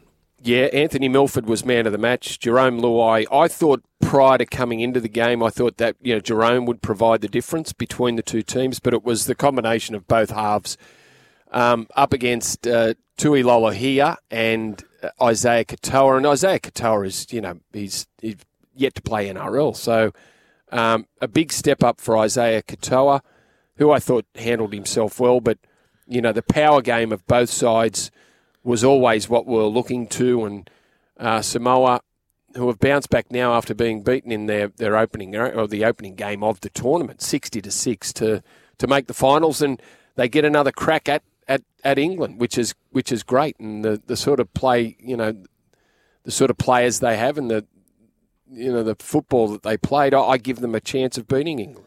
Well, that's the thing. I mean, from an England point of view, you're in a no-win situation, effectively, aren't you? I mean, if you win this, it's like, well, you should have. You already beaten them by 60 points, and if you lose, it's like, how did you lose to them? Whereas Samoa, I mean, Matt Parrish's job's got to be pretty easy this week, isn't it? Just pin that result to the dressing room wall and go, well, what do you reckon? Certainly won't lack the motivation to win, will they? And all the pressure is on the England side. Host nation, they need to make the final for it to be a successful tournament for England because they were on that side of the draw. They weren't against Australia or New Zealand, so it's theirs to lose. But and certainly that's how it will be perceived in England that they can't lose this game. They beat this side 60-6. Surely there can't be a turnaround as big as that and see Samoa make the final of the World Cup. So yeah, you're right. And it'll be interesting to see how England do handle that pressure. They have looked the best team throughout the World Cup, I think. The most fluent. the words used for the Australian and New Zealand performances so far, you would say clunky is a word that has been thrown out a fair bit after the pool games and the quarterfinals in regards to Australia and New Zealand's the way they have looked with the ball. And England haven't looked like that. Their first half against PNG was scintillating, 38-0 at half-time. They clocked off in the second half, but I think team-wise, England have probably looked the better out of all of them. But when you stack them up individually, it's the Aussies and the Kiwis that have all the stars. And that's going to be a great semi-final. But from a Kiwis point of view, if you're Michael Maguire, you've got to be slightly worried because things didn't go to plan against Fiji. They really got out of sort of third gear, really, and made a lot of errors in that game. They did. I think conditions have lent to it being a little bit stop-start and scrappy, and the fact that they have made a lot of errors. Both, the two best teams are Australia and New Zealand, and both teams have struggled to play the balls. And I heard Mal Meninga talk about the Australian performance against Lebanon. It was slow, and there was really no rhythm to the game, but that's how all the Australian games have gone. The Kiwis have sort of been the same. You wouldn't say they've put together an 80-minute performance. And Michael Maguire at a stage in the second half on the weekend must have been concerned. Like, they were down 18-6. You always thought that they had enough players, enough star power to get themselves out of trouble, which they did in the end. But, it came down to a decision. Was it a strip by Viliami Kikau that saw Jordan Rapiner, who finally got his kicking boots on, kick 4 from 5, and that might be important come the semi-final. Nathan Cleary's kicking boots deserted him against Lebanon. I think only kicked 1 from his first 4. So there's a lot to go into it. Now, the Kiwis, I was surprised, in terms of betting, just how short the Australians are, and the Kiwis have blown out to over $4 in this game. But I still give the Kiwis a chance. Absolutely. Like, I think anything can happen in these conditions, and because it's hard to get a read on either of the teams, and because they've been so, I guess, individually there's been some great performances amongst both teams, but as team-wise, you'd have to say both have been a little disappointing. So I think it's even money. I think the Kiwis are a chance to beat Australia, but we'll see what happens. Yeah, it's an interesting one, the way that Michael Maguire set that team up, because if you watch the group games and things, I think the best centre that we've seen in the black jersey at this tournament's been Sebastian Kris, but he's opted for a guy who's really a second rower in Britt Nakora, and I don't know if that's, he's worried about Chris's defence or if that's come into the reckoning, but I'm not sure what you make of that, Greg. Yeah, well, I think the Kiwi selection, like, we've debated here the Australian selection and who was going to get the nod in the halves. The centre position was up for grabs. Jack Whiten looks like he's won that with Val Holmes pushing out to the wing. The back row situation, Crichton and Angus Crichton and Liam Martin won the race. Cameron Murray was picked on the bench. Isaiah Yeo at the back of the scrum. But I think the Kiwis are the same. Maguire's got a number of options, and the centre combination has been, I think it's been different for every game for the Kiwis. Chance Nickel-Klokstad started on the weekend with Petahiku. Britt Nakora's played in the centres. You're right, Seb Kris is a centre. And has had a game there, but I don't know what the best combination in the centres is. He seems to be locked into Petahiku, and there's no problem there. But who partners Hiku is up for grabs. And then there's front row and second row positions, I think, debatable with the Kiwis. You've got so many strong front rowers. Moses Leota. I don't know whether Moses is injured, but Moses would be in my side after his grand final performance and his performance against Souths in the semi-finals. Jared will come back in. Does he start? I think you got to start with Jared. You got to roll the dice and play some, put some heat in there, and as long as Jared can stay on the field, I think Jared starts against the Aussies. James Fisher-Harris, Nelson in the back row, maybe Isaiah Papali'i starts in the back row, and maybe not Kenny Bromwich. I don't know whether the Bromwich brothers, I don't know whether I'd have them in my starting side. One might be coming off the bench, and Jesse's the captain of the side, so I guess he does start, but I don't know if he gets in front of the four of the Kiwi front rowers. Yeah, I mean, that's the one place that before the tournament everybody was saying that they thought the Kiwis had it on the Kangaroos was the forward pack. Are you still there? Yep. Still got you. Yeah, no, I mean, are you still thinking that that the Kiwis have got a better forward pack after seeing, through the quarterfinals? Well, it's nip and tuck. I don't think there's much between them. Like, Tarpany, Fisher, Harris were the best front rowers in the NRL right throughout the season. And then, Isaac Liu, he doesn't get a spot in my 17. So I still think, there's not much between the forwards. Yeah, it's not much with the Aussies. Yeah, not much in there at all. What about from an Australian point of view? They've mixed and matched a wee bit. They've gone with Cleary and Munster. Do you expect DCE to still be the 14? No. I think Ben Hunt will be Ben Hunt's the ideal 14 cover for the halves, and I think Ben Hunt starts at. Actually, I think Ben Hunt starts at hooker. I would start with Ben Hunt, who is probably stronger defensively than Harry Grant. Ben Hunt is a very good defender.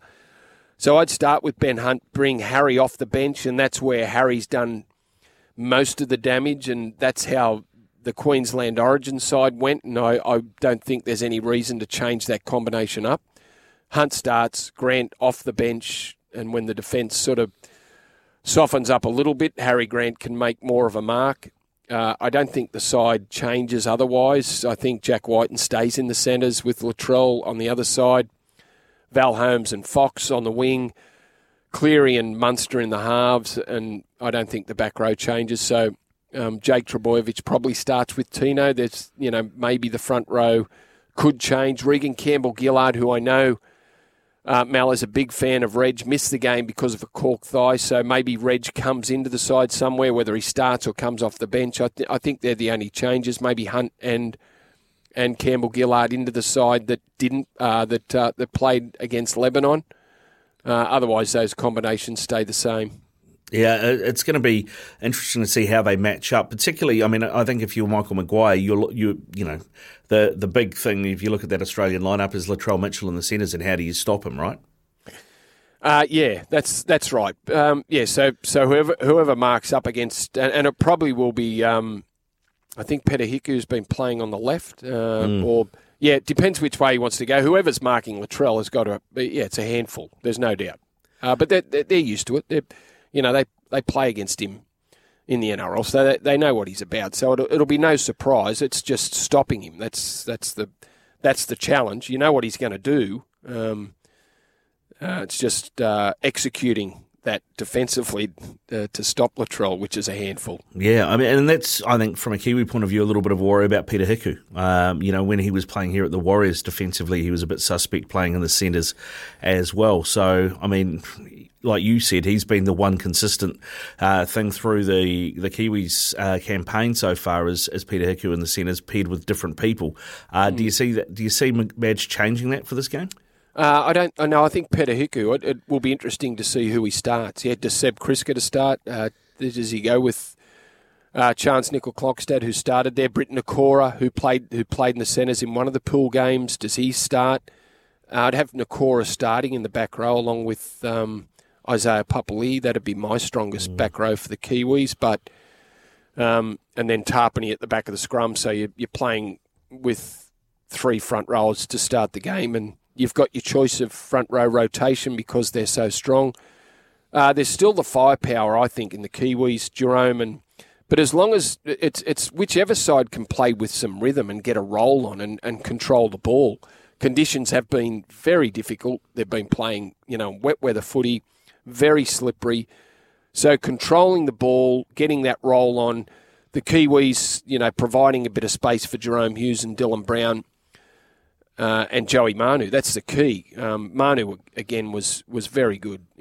While his moments weren't brilliant like we've seen throughout the tournament, Joey just kept doing what Joey does and getting involved in the game and creating chances, scoring a try against Fiji, where it was a battle. But Joey's been super impressive at fullback. So it's just whether, the forwards and you can control the ball and cut the error rate down. That's what killed the Kiwis on the weekend and kept Fiji in the game. Yeah, I mean, that is going to be a big work on, you would imagine, during the week. All right, Greg, before we let you go, matey, what's your prediction for the final?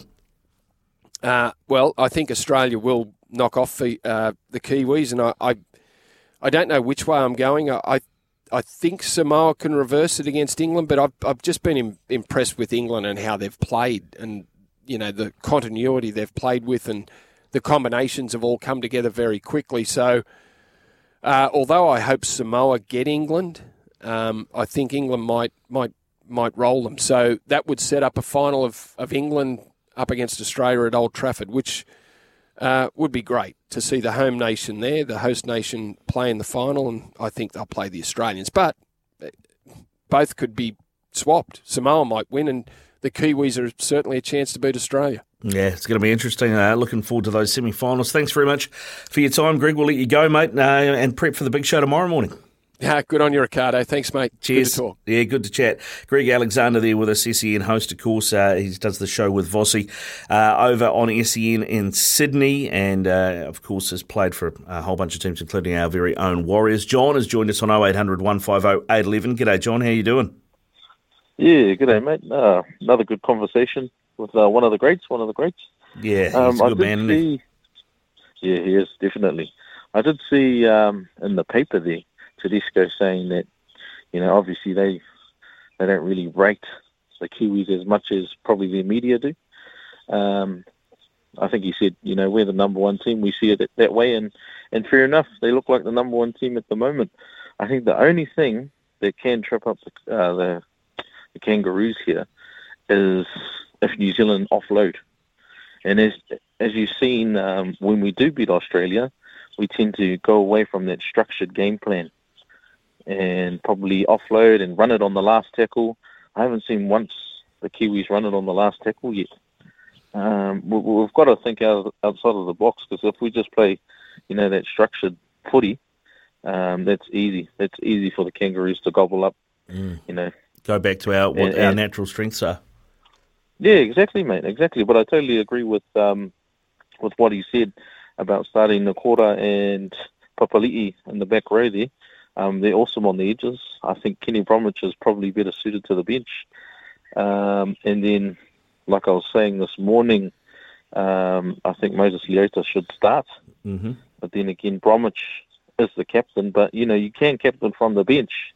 It has been done before. Yeah, well, I mean, if you start with that Panthers front row combination, right, and then you can bring, Jared Waerea-Hargreaves and Kenny off the bench. I mean, that's a great rotation.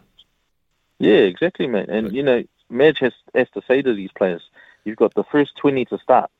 I want you to run as hard as you can into these blokes and just make a dent into that Kangaroos middle, send it out to our backs and see what they can do with it. I'd love to see it, mate. What's your pick for the final? Oh, mate, I'm feeling optimistic. I think the Kiwis might upset here. I really do. Yeah, cool. I think it's made for them to upset the Kangaroos. I mean, all the talks about Australia and England. England probably look the best team so far. It's their conditions. It's their home grounds. Unfortunately, they're probably going to beat Samoa, probably just 2 points. I think the Kiwis might get up by about 4. Yeah, all right. Well, hopefully you back that in and it comes off, mate. Good stuff, John. Thanks very much for your call. Cheers. Go well. 0800 150 811 is our number. It is 11:23 here on SENZ Morning with Ian Smith. We'll be back with calls and texts next. He's the voice of sport in Aotearoa. This is Mornings with Ian Smith on SENZ. It's 11:28 here on Mornings with Ian Smith. Ricardo Ball with you. A few texts have come through on 8833. This one from Eden. I like this, Eden. Morning, lads. How's this for a multi? Black Ferns 1-12 over England. Kiwis head-to-head against the Kangaroos. The All Blacks 13+ against Scotland. And the Black Caps to beat Pakistan. You multi those together, it's paying $42. That's not bad. Sounds like someone's done the show multi for us. Yeah, exactly. We'll hold on to that. Thank you, Eden. Ed from Tolaga Bay's also called through. G'day, Ed. How you doing? Rick Dog. Can I call you Rick Dog? You can call me whatever you like, mate. Just don't call me late for dinner. That's what I always used to say. Bro, I reckon the Kiwis, they got a good shot, bro, because I'll win $500 on my multis if they just make the final. Wow. But yeah, even with that though, I mean, to come back against Fiji, they were down.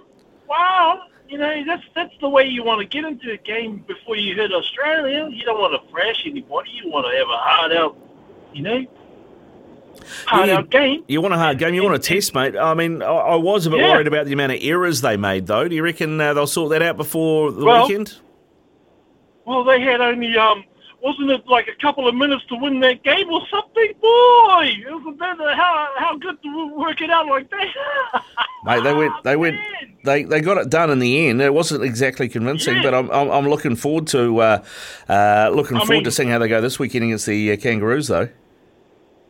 Oh yeah, man. You know, well, you know, we've been talking about our boys have got the best front row in the whole competition. Well, let's see it, man. And we got those halves.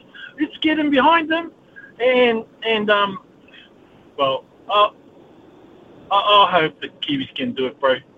You know, I hope they can do it, bro. I'm backing them to do it. Yeah, I'm with you. I hope they can do it too, Ed. Thanks for your call, bud. You're welcome. All right, Ed from Tolaga Bay there with us. He called us on 0800 150 811. You could do the same, 0800 150 811, because it is nearly time to play Stumped. If you want to win yourself a TAB bonus bet, $50 TAB bonus bet, then give us a call now, 0800 150 811, 0800 150 811. We're going to play Stumped after the latest in news and sport with Aroha. Ian Smith's had a good match here. Stumped by Smithy. Ian Smith really is top class at his job. Yes, it's a new week here on SNZ and Morning Show with Ian Smith. Of course, Ricardo Ball filling in quite nicely while Smithy is away on T20 World Cup duty. It's time for Stumped. It's one of our favourite times of the day, isn't it, Ricardo? Where potentially we either give away a $50 TAB bonus bet or you jackpot it. Yeah, and hopefully, maybe it'd be nice if I could defend it today and stump a few people, because it'd be good to give away a $100 one tomorrow for Cup Week, right? That would, that would be really good. That would be really good. I mean, it's a great morning so far already. I mean, just here in the studio, One TV, I've got my Toronto Maple Leafs on ESPN1, and then the LA Rams, my football team on ESPN2. So, plus, you know, that great Wellington Phoenix win against McCarthy FC, that was so good to watch. Plus, being in the studio with you guys, it's not too bad. It's all right. It's all yeah, good. Great start to the week. And of course, Ben from Christchurch coming up to the crease. Come on, mate. How you doing? Hey, going well. How are you? Yeah, great, mate. You ready to play some Stumped? I'm ready. Nice. All right, I'll give you your categories. You've got the New Zealand Breakers, rugby, and it's all about the All Blacks, and the World Series. I might go the Breakers. Oh, yeah. All right, good luck to you.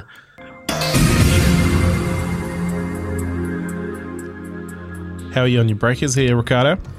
Probably not as sharp as it could be, so he might be in for one here. We'll see how we go. All right, first question for you, Ben. Heading into round 6, the New Zealand Breakers were sitting on top of the league ladder. What year were they last leading the ANBL?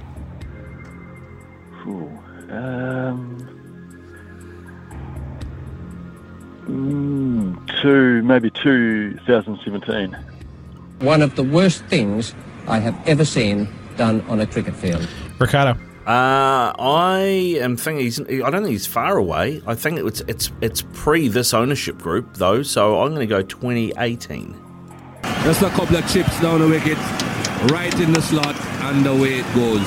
Yeah, unlucky Ben from Christchurch. That is correct. 2018, back in round 11. So it's been a while. But coming next at the crease, we've got Jade from Hamilton.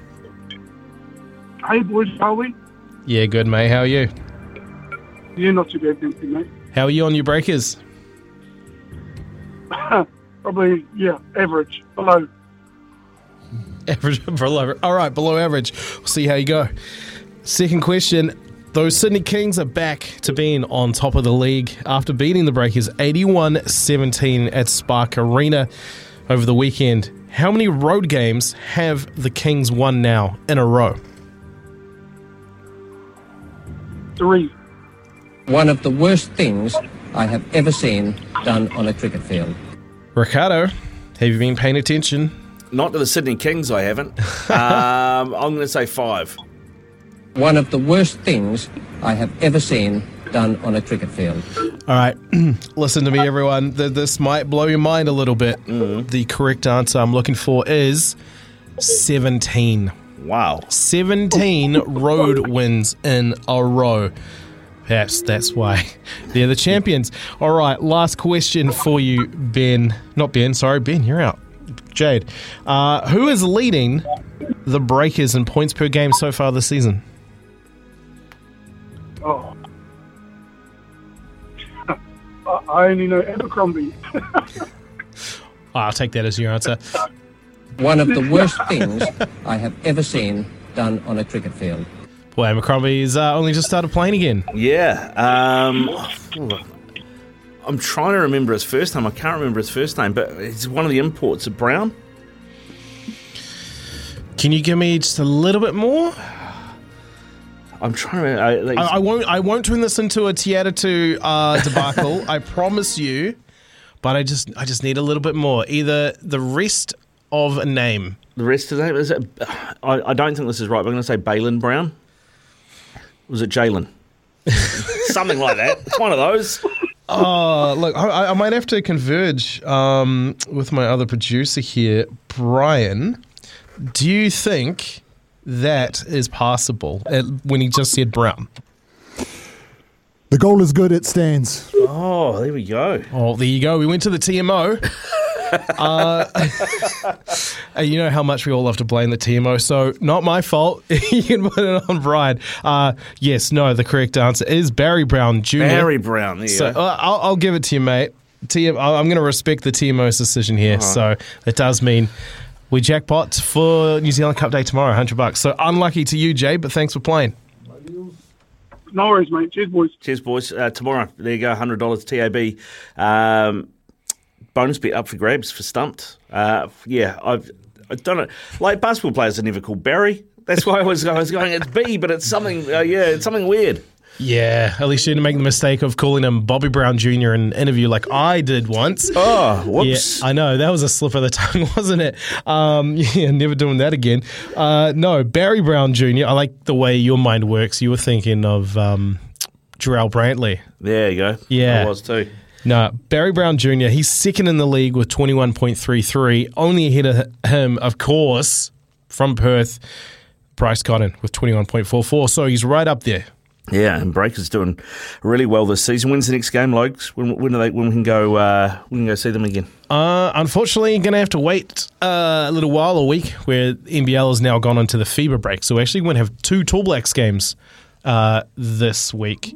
They're heading to the Middle East, I believe, and they're going to be playing against Lebanon and Jordan. Oh, those are 2 tough games. Yeah, part of the World Cup qualifiers. They've done okay against Jordan, so I'm hoping we'll get some good results this week. Yeah, fingers crossed. Fingers crossed. There you go. That is Stumped for today. $100 TAB voucher up for grabs for you tomorrow. We are 21 away from midday.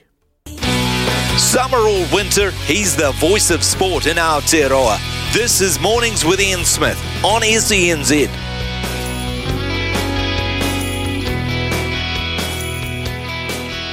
$16 away from midday here on SENZ. It is Mornings with Ian Smith. Ricardo Ball in for Smithy as he is away at the Cricket World Cup. And, of course, New Zealand, the Black Caps, play Pakistan in Sydney on Wednesday night. Looking forward to that one. Plenty of texts come through as well, talking the league, talking the cricket, and a few other things. This one from Greg. The guy going on before about Dane Coles must have a short memory. It was Sean Fitzpatrick that completely revolutionised the hooking role. Still the best we've ever had, and I'm not even an Aucklander. That one from Greg. Thanks for your text, Greg.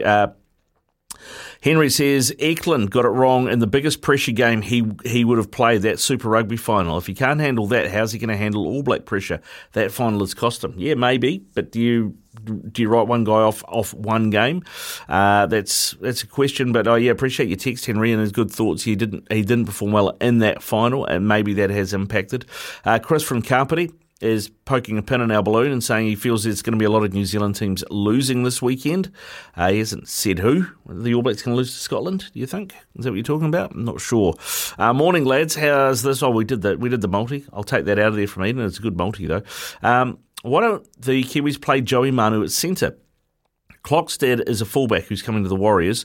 Joey to Mark Latrell, and he's going to test that Aussie backline if he gets space and spots a gap. That one from Rory. Yeah, that's a point, Rory, although I think he'll get more space at fullback than he will at centre, and maybe that is the reason why he is being played there by Madge. So, yeah, something to think about, though. Definitely something to think about. Keen to get your thoughts on those and other things. 0800 150 811, 0800 150 811. Who do you think the Black Caps will meet in the final if they can get past Pakistan? That England-India game is going to be a great game to watch, particularly as a neutral. It's going to be played in Adelaide. Mentioned earlier the games yesterday where there were 3 of them, and there weren't a heap of runs in that pitch at Adelaide. They'll probably be using a different deck, but you would imagine it would be similar. And it feels to me like that probably goes in India's favour slightly, but keen to get your thoughts. So you let us know. 8833 is the Temper Bedpost text machine, or you can call us on 0800 150 811, 0800 150 811. Then, of course, we do have the Kiwis coming up against the Kangaroos in a Rugby League World Cup semi-final. That is going to be tough, particularly given what we saw against Fiji. I think it was Ed said it was good to get a run out against a decent team who tested us rather than just wallop someone. I get that point. I like that point, but we did make a lot of errors. We need to cut those errors out because we won't get out of jail against Australia if we're 18-6 down, I don't think. Yeah, how did you feel about Brandy basically saying, the Aussies are going to beat us? Well, he's an Australian, so it didn't surprise me at all, to be honest. But, yeah, I mean, he was considered. He still thinks we've got a superior forward pack, but I think he just thinks that Mel's probably a better coach. And, you've got Latrell Mitchell, you've got James Tedesco, you got Cameron Munster, you got Nathan Cleary, who's won the premiership at halfback as well. I mean, they have a very, very good backline. Yeah, no, I mean, you're not wrong there. And I mean, a lot of the pundits across the ditch were labelling the Kiwis as the favourites, but I guess this is the real showdown. And I think for a lot of people, this is the World Cup, is seeing the Kiwis play the Kangaroos. Really looking forward to that one. Like you said, a lot of errors there against the Fiji Bati. I was watching that one there on Spark Sport, and I mean, they have some incredible players, the Fiji Bati, some game breakers. Mike Acebo is one of my favourite players. I'm not just saying that because I know you're a Parramatta Eels fan. I do really enjoy watching it, but there's just moments where you knew they should have taken the game and they didn't, and now there's going to be that whole question mark about whether or not the bunker handed the win to New Zealand. Yeah, and I to be honest, I probably side with Brandy on that. I don't think it was a strip. I think you can have your hand on the ball and not be stripping the ball. And it was actually the momentum of Nickel Clockstead that pulled the ball out rather than the Fijian player's arm. That's what I think. When I looked at it in slow motion, they were going to the bunker, I was like, they're not going to give this. That was my thought. I don't think they're going to give this. But, yeah, they did, and that went our favour. And then, luckily for us, Jordan Rapana scored in the corner late on to really seal it. So that really took it out of the equation in the end. Yeah, I'm just really looking forward to, with that semi-final, Saturday, 8:45am, what a great start to the weekend. The fullback matchup between Tedesco and, I assume, Joey Manu.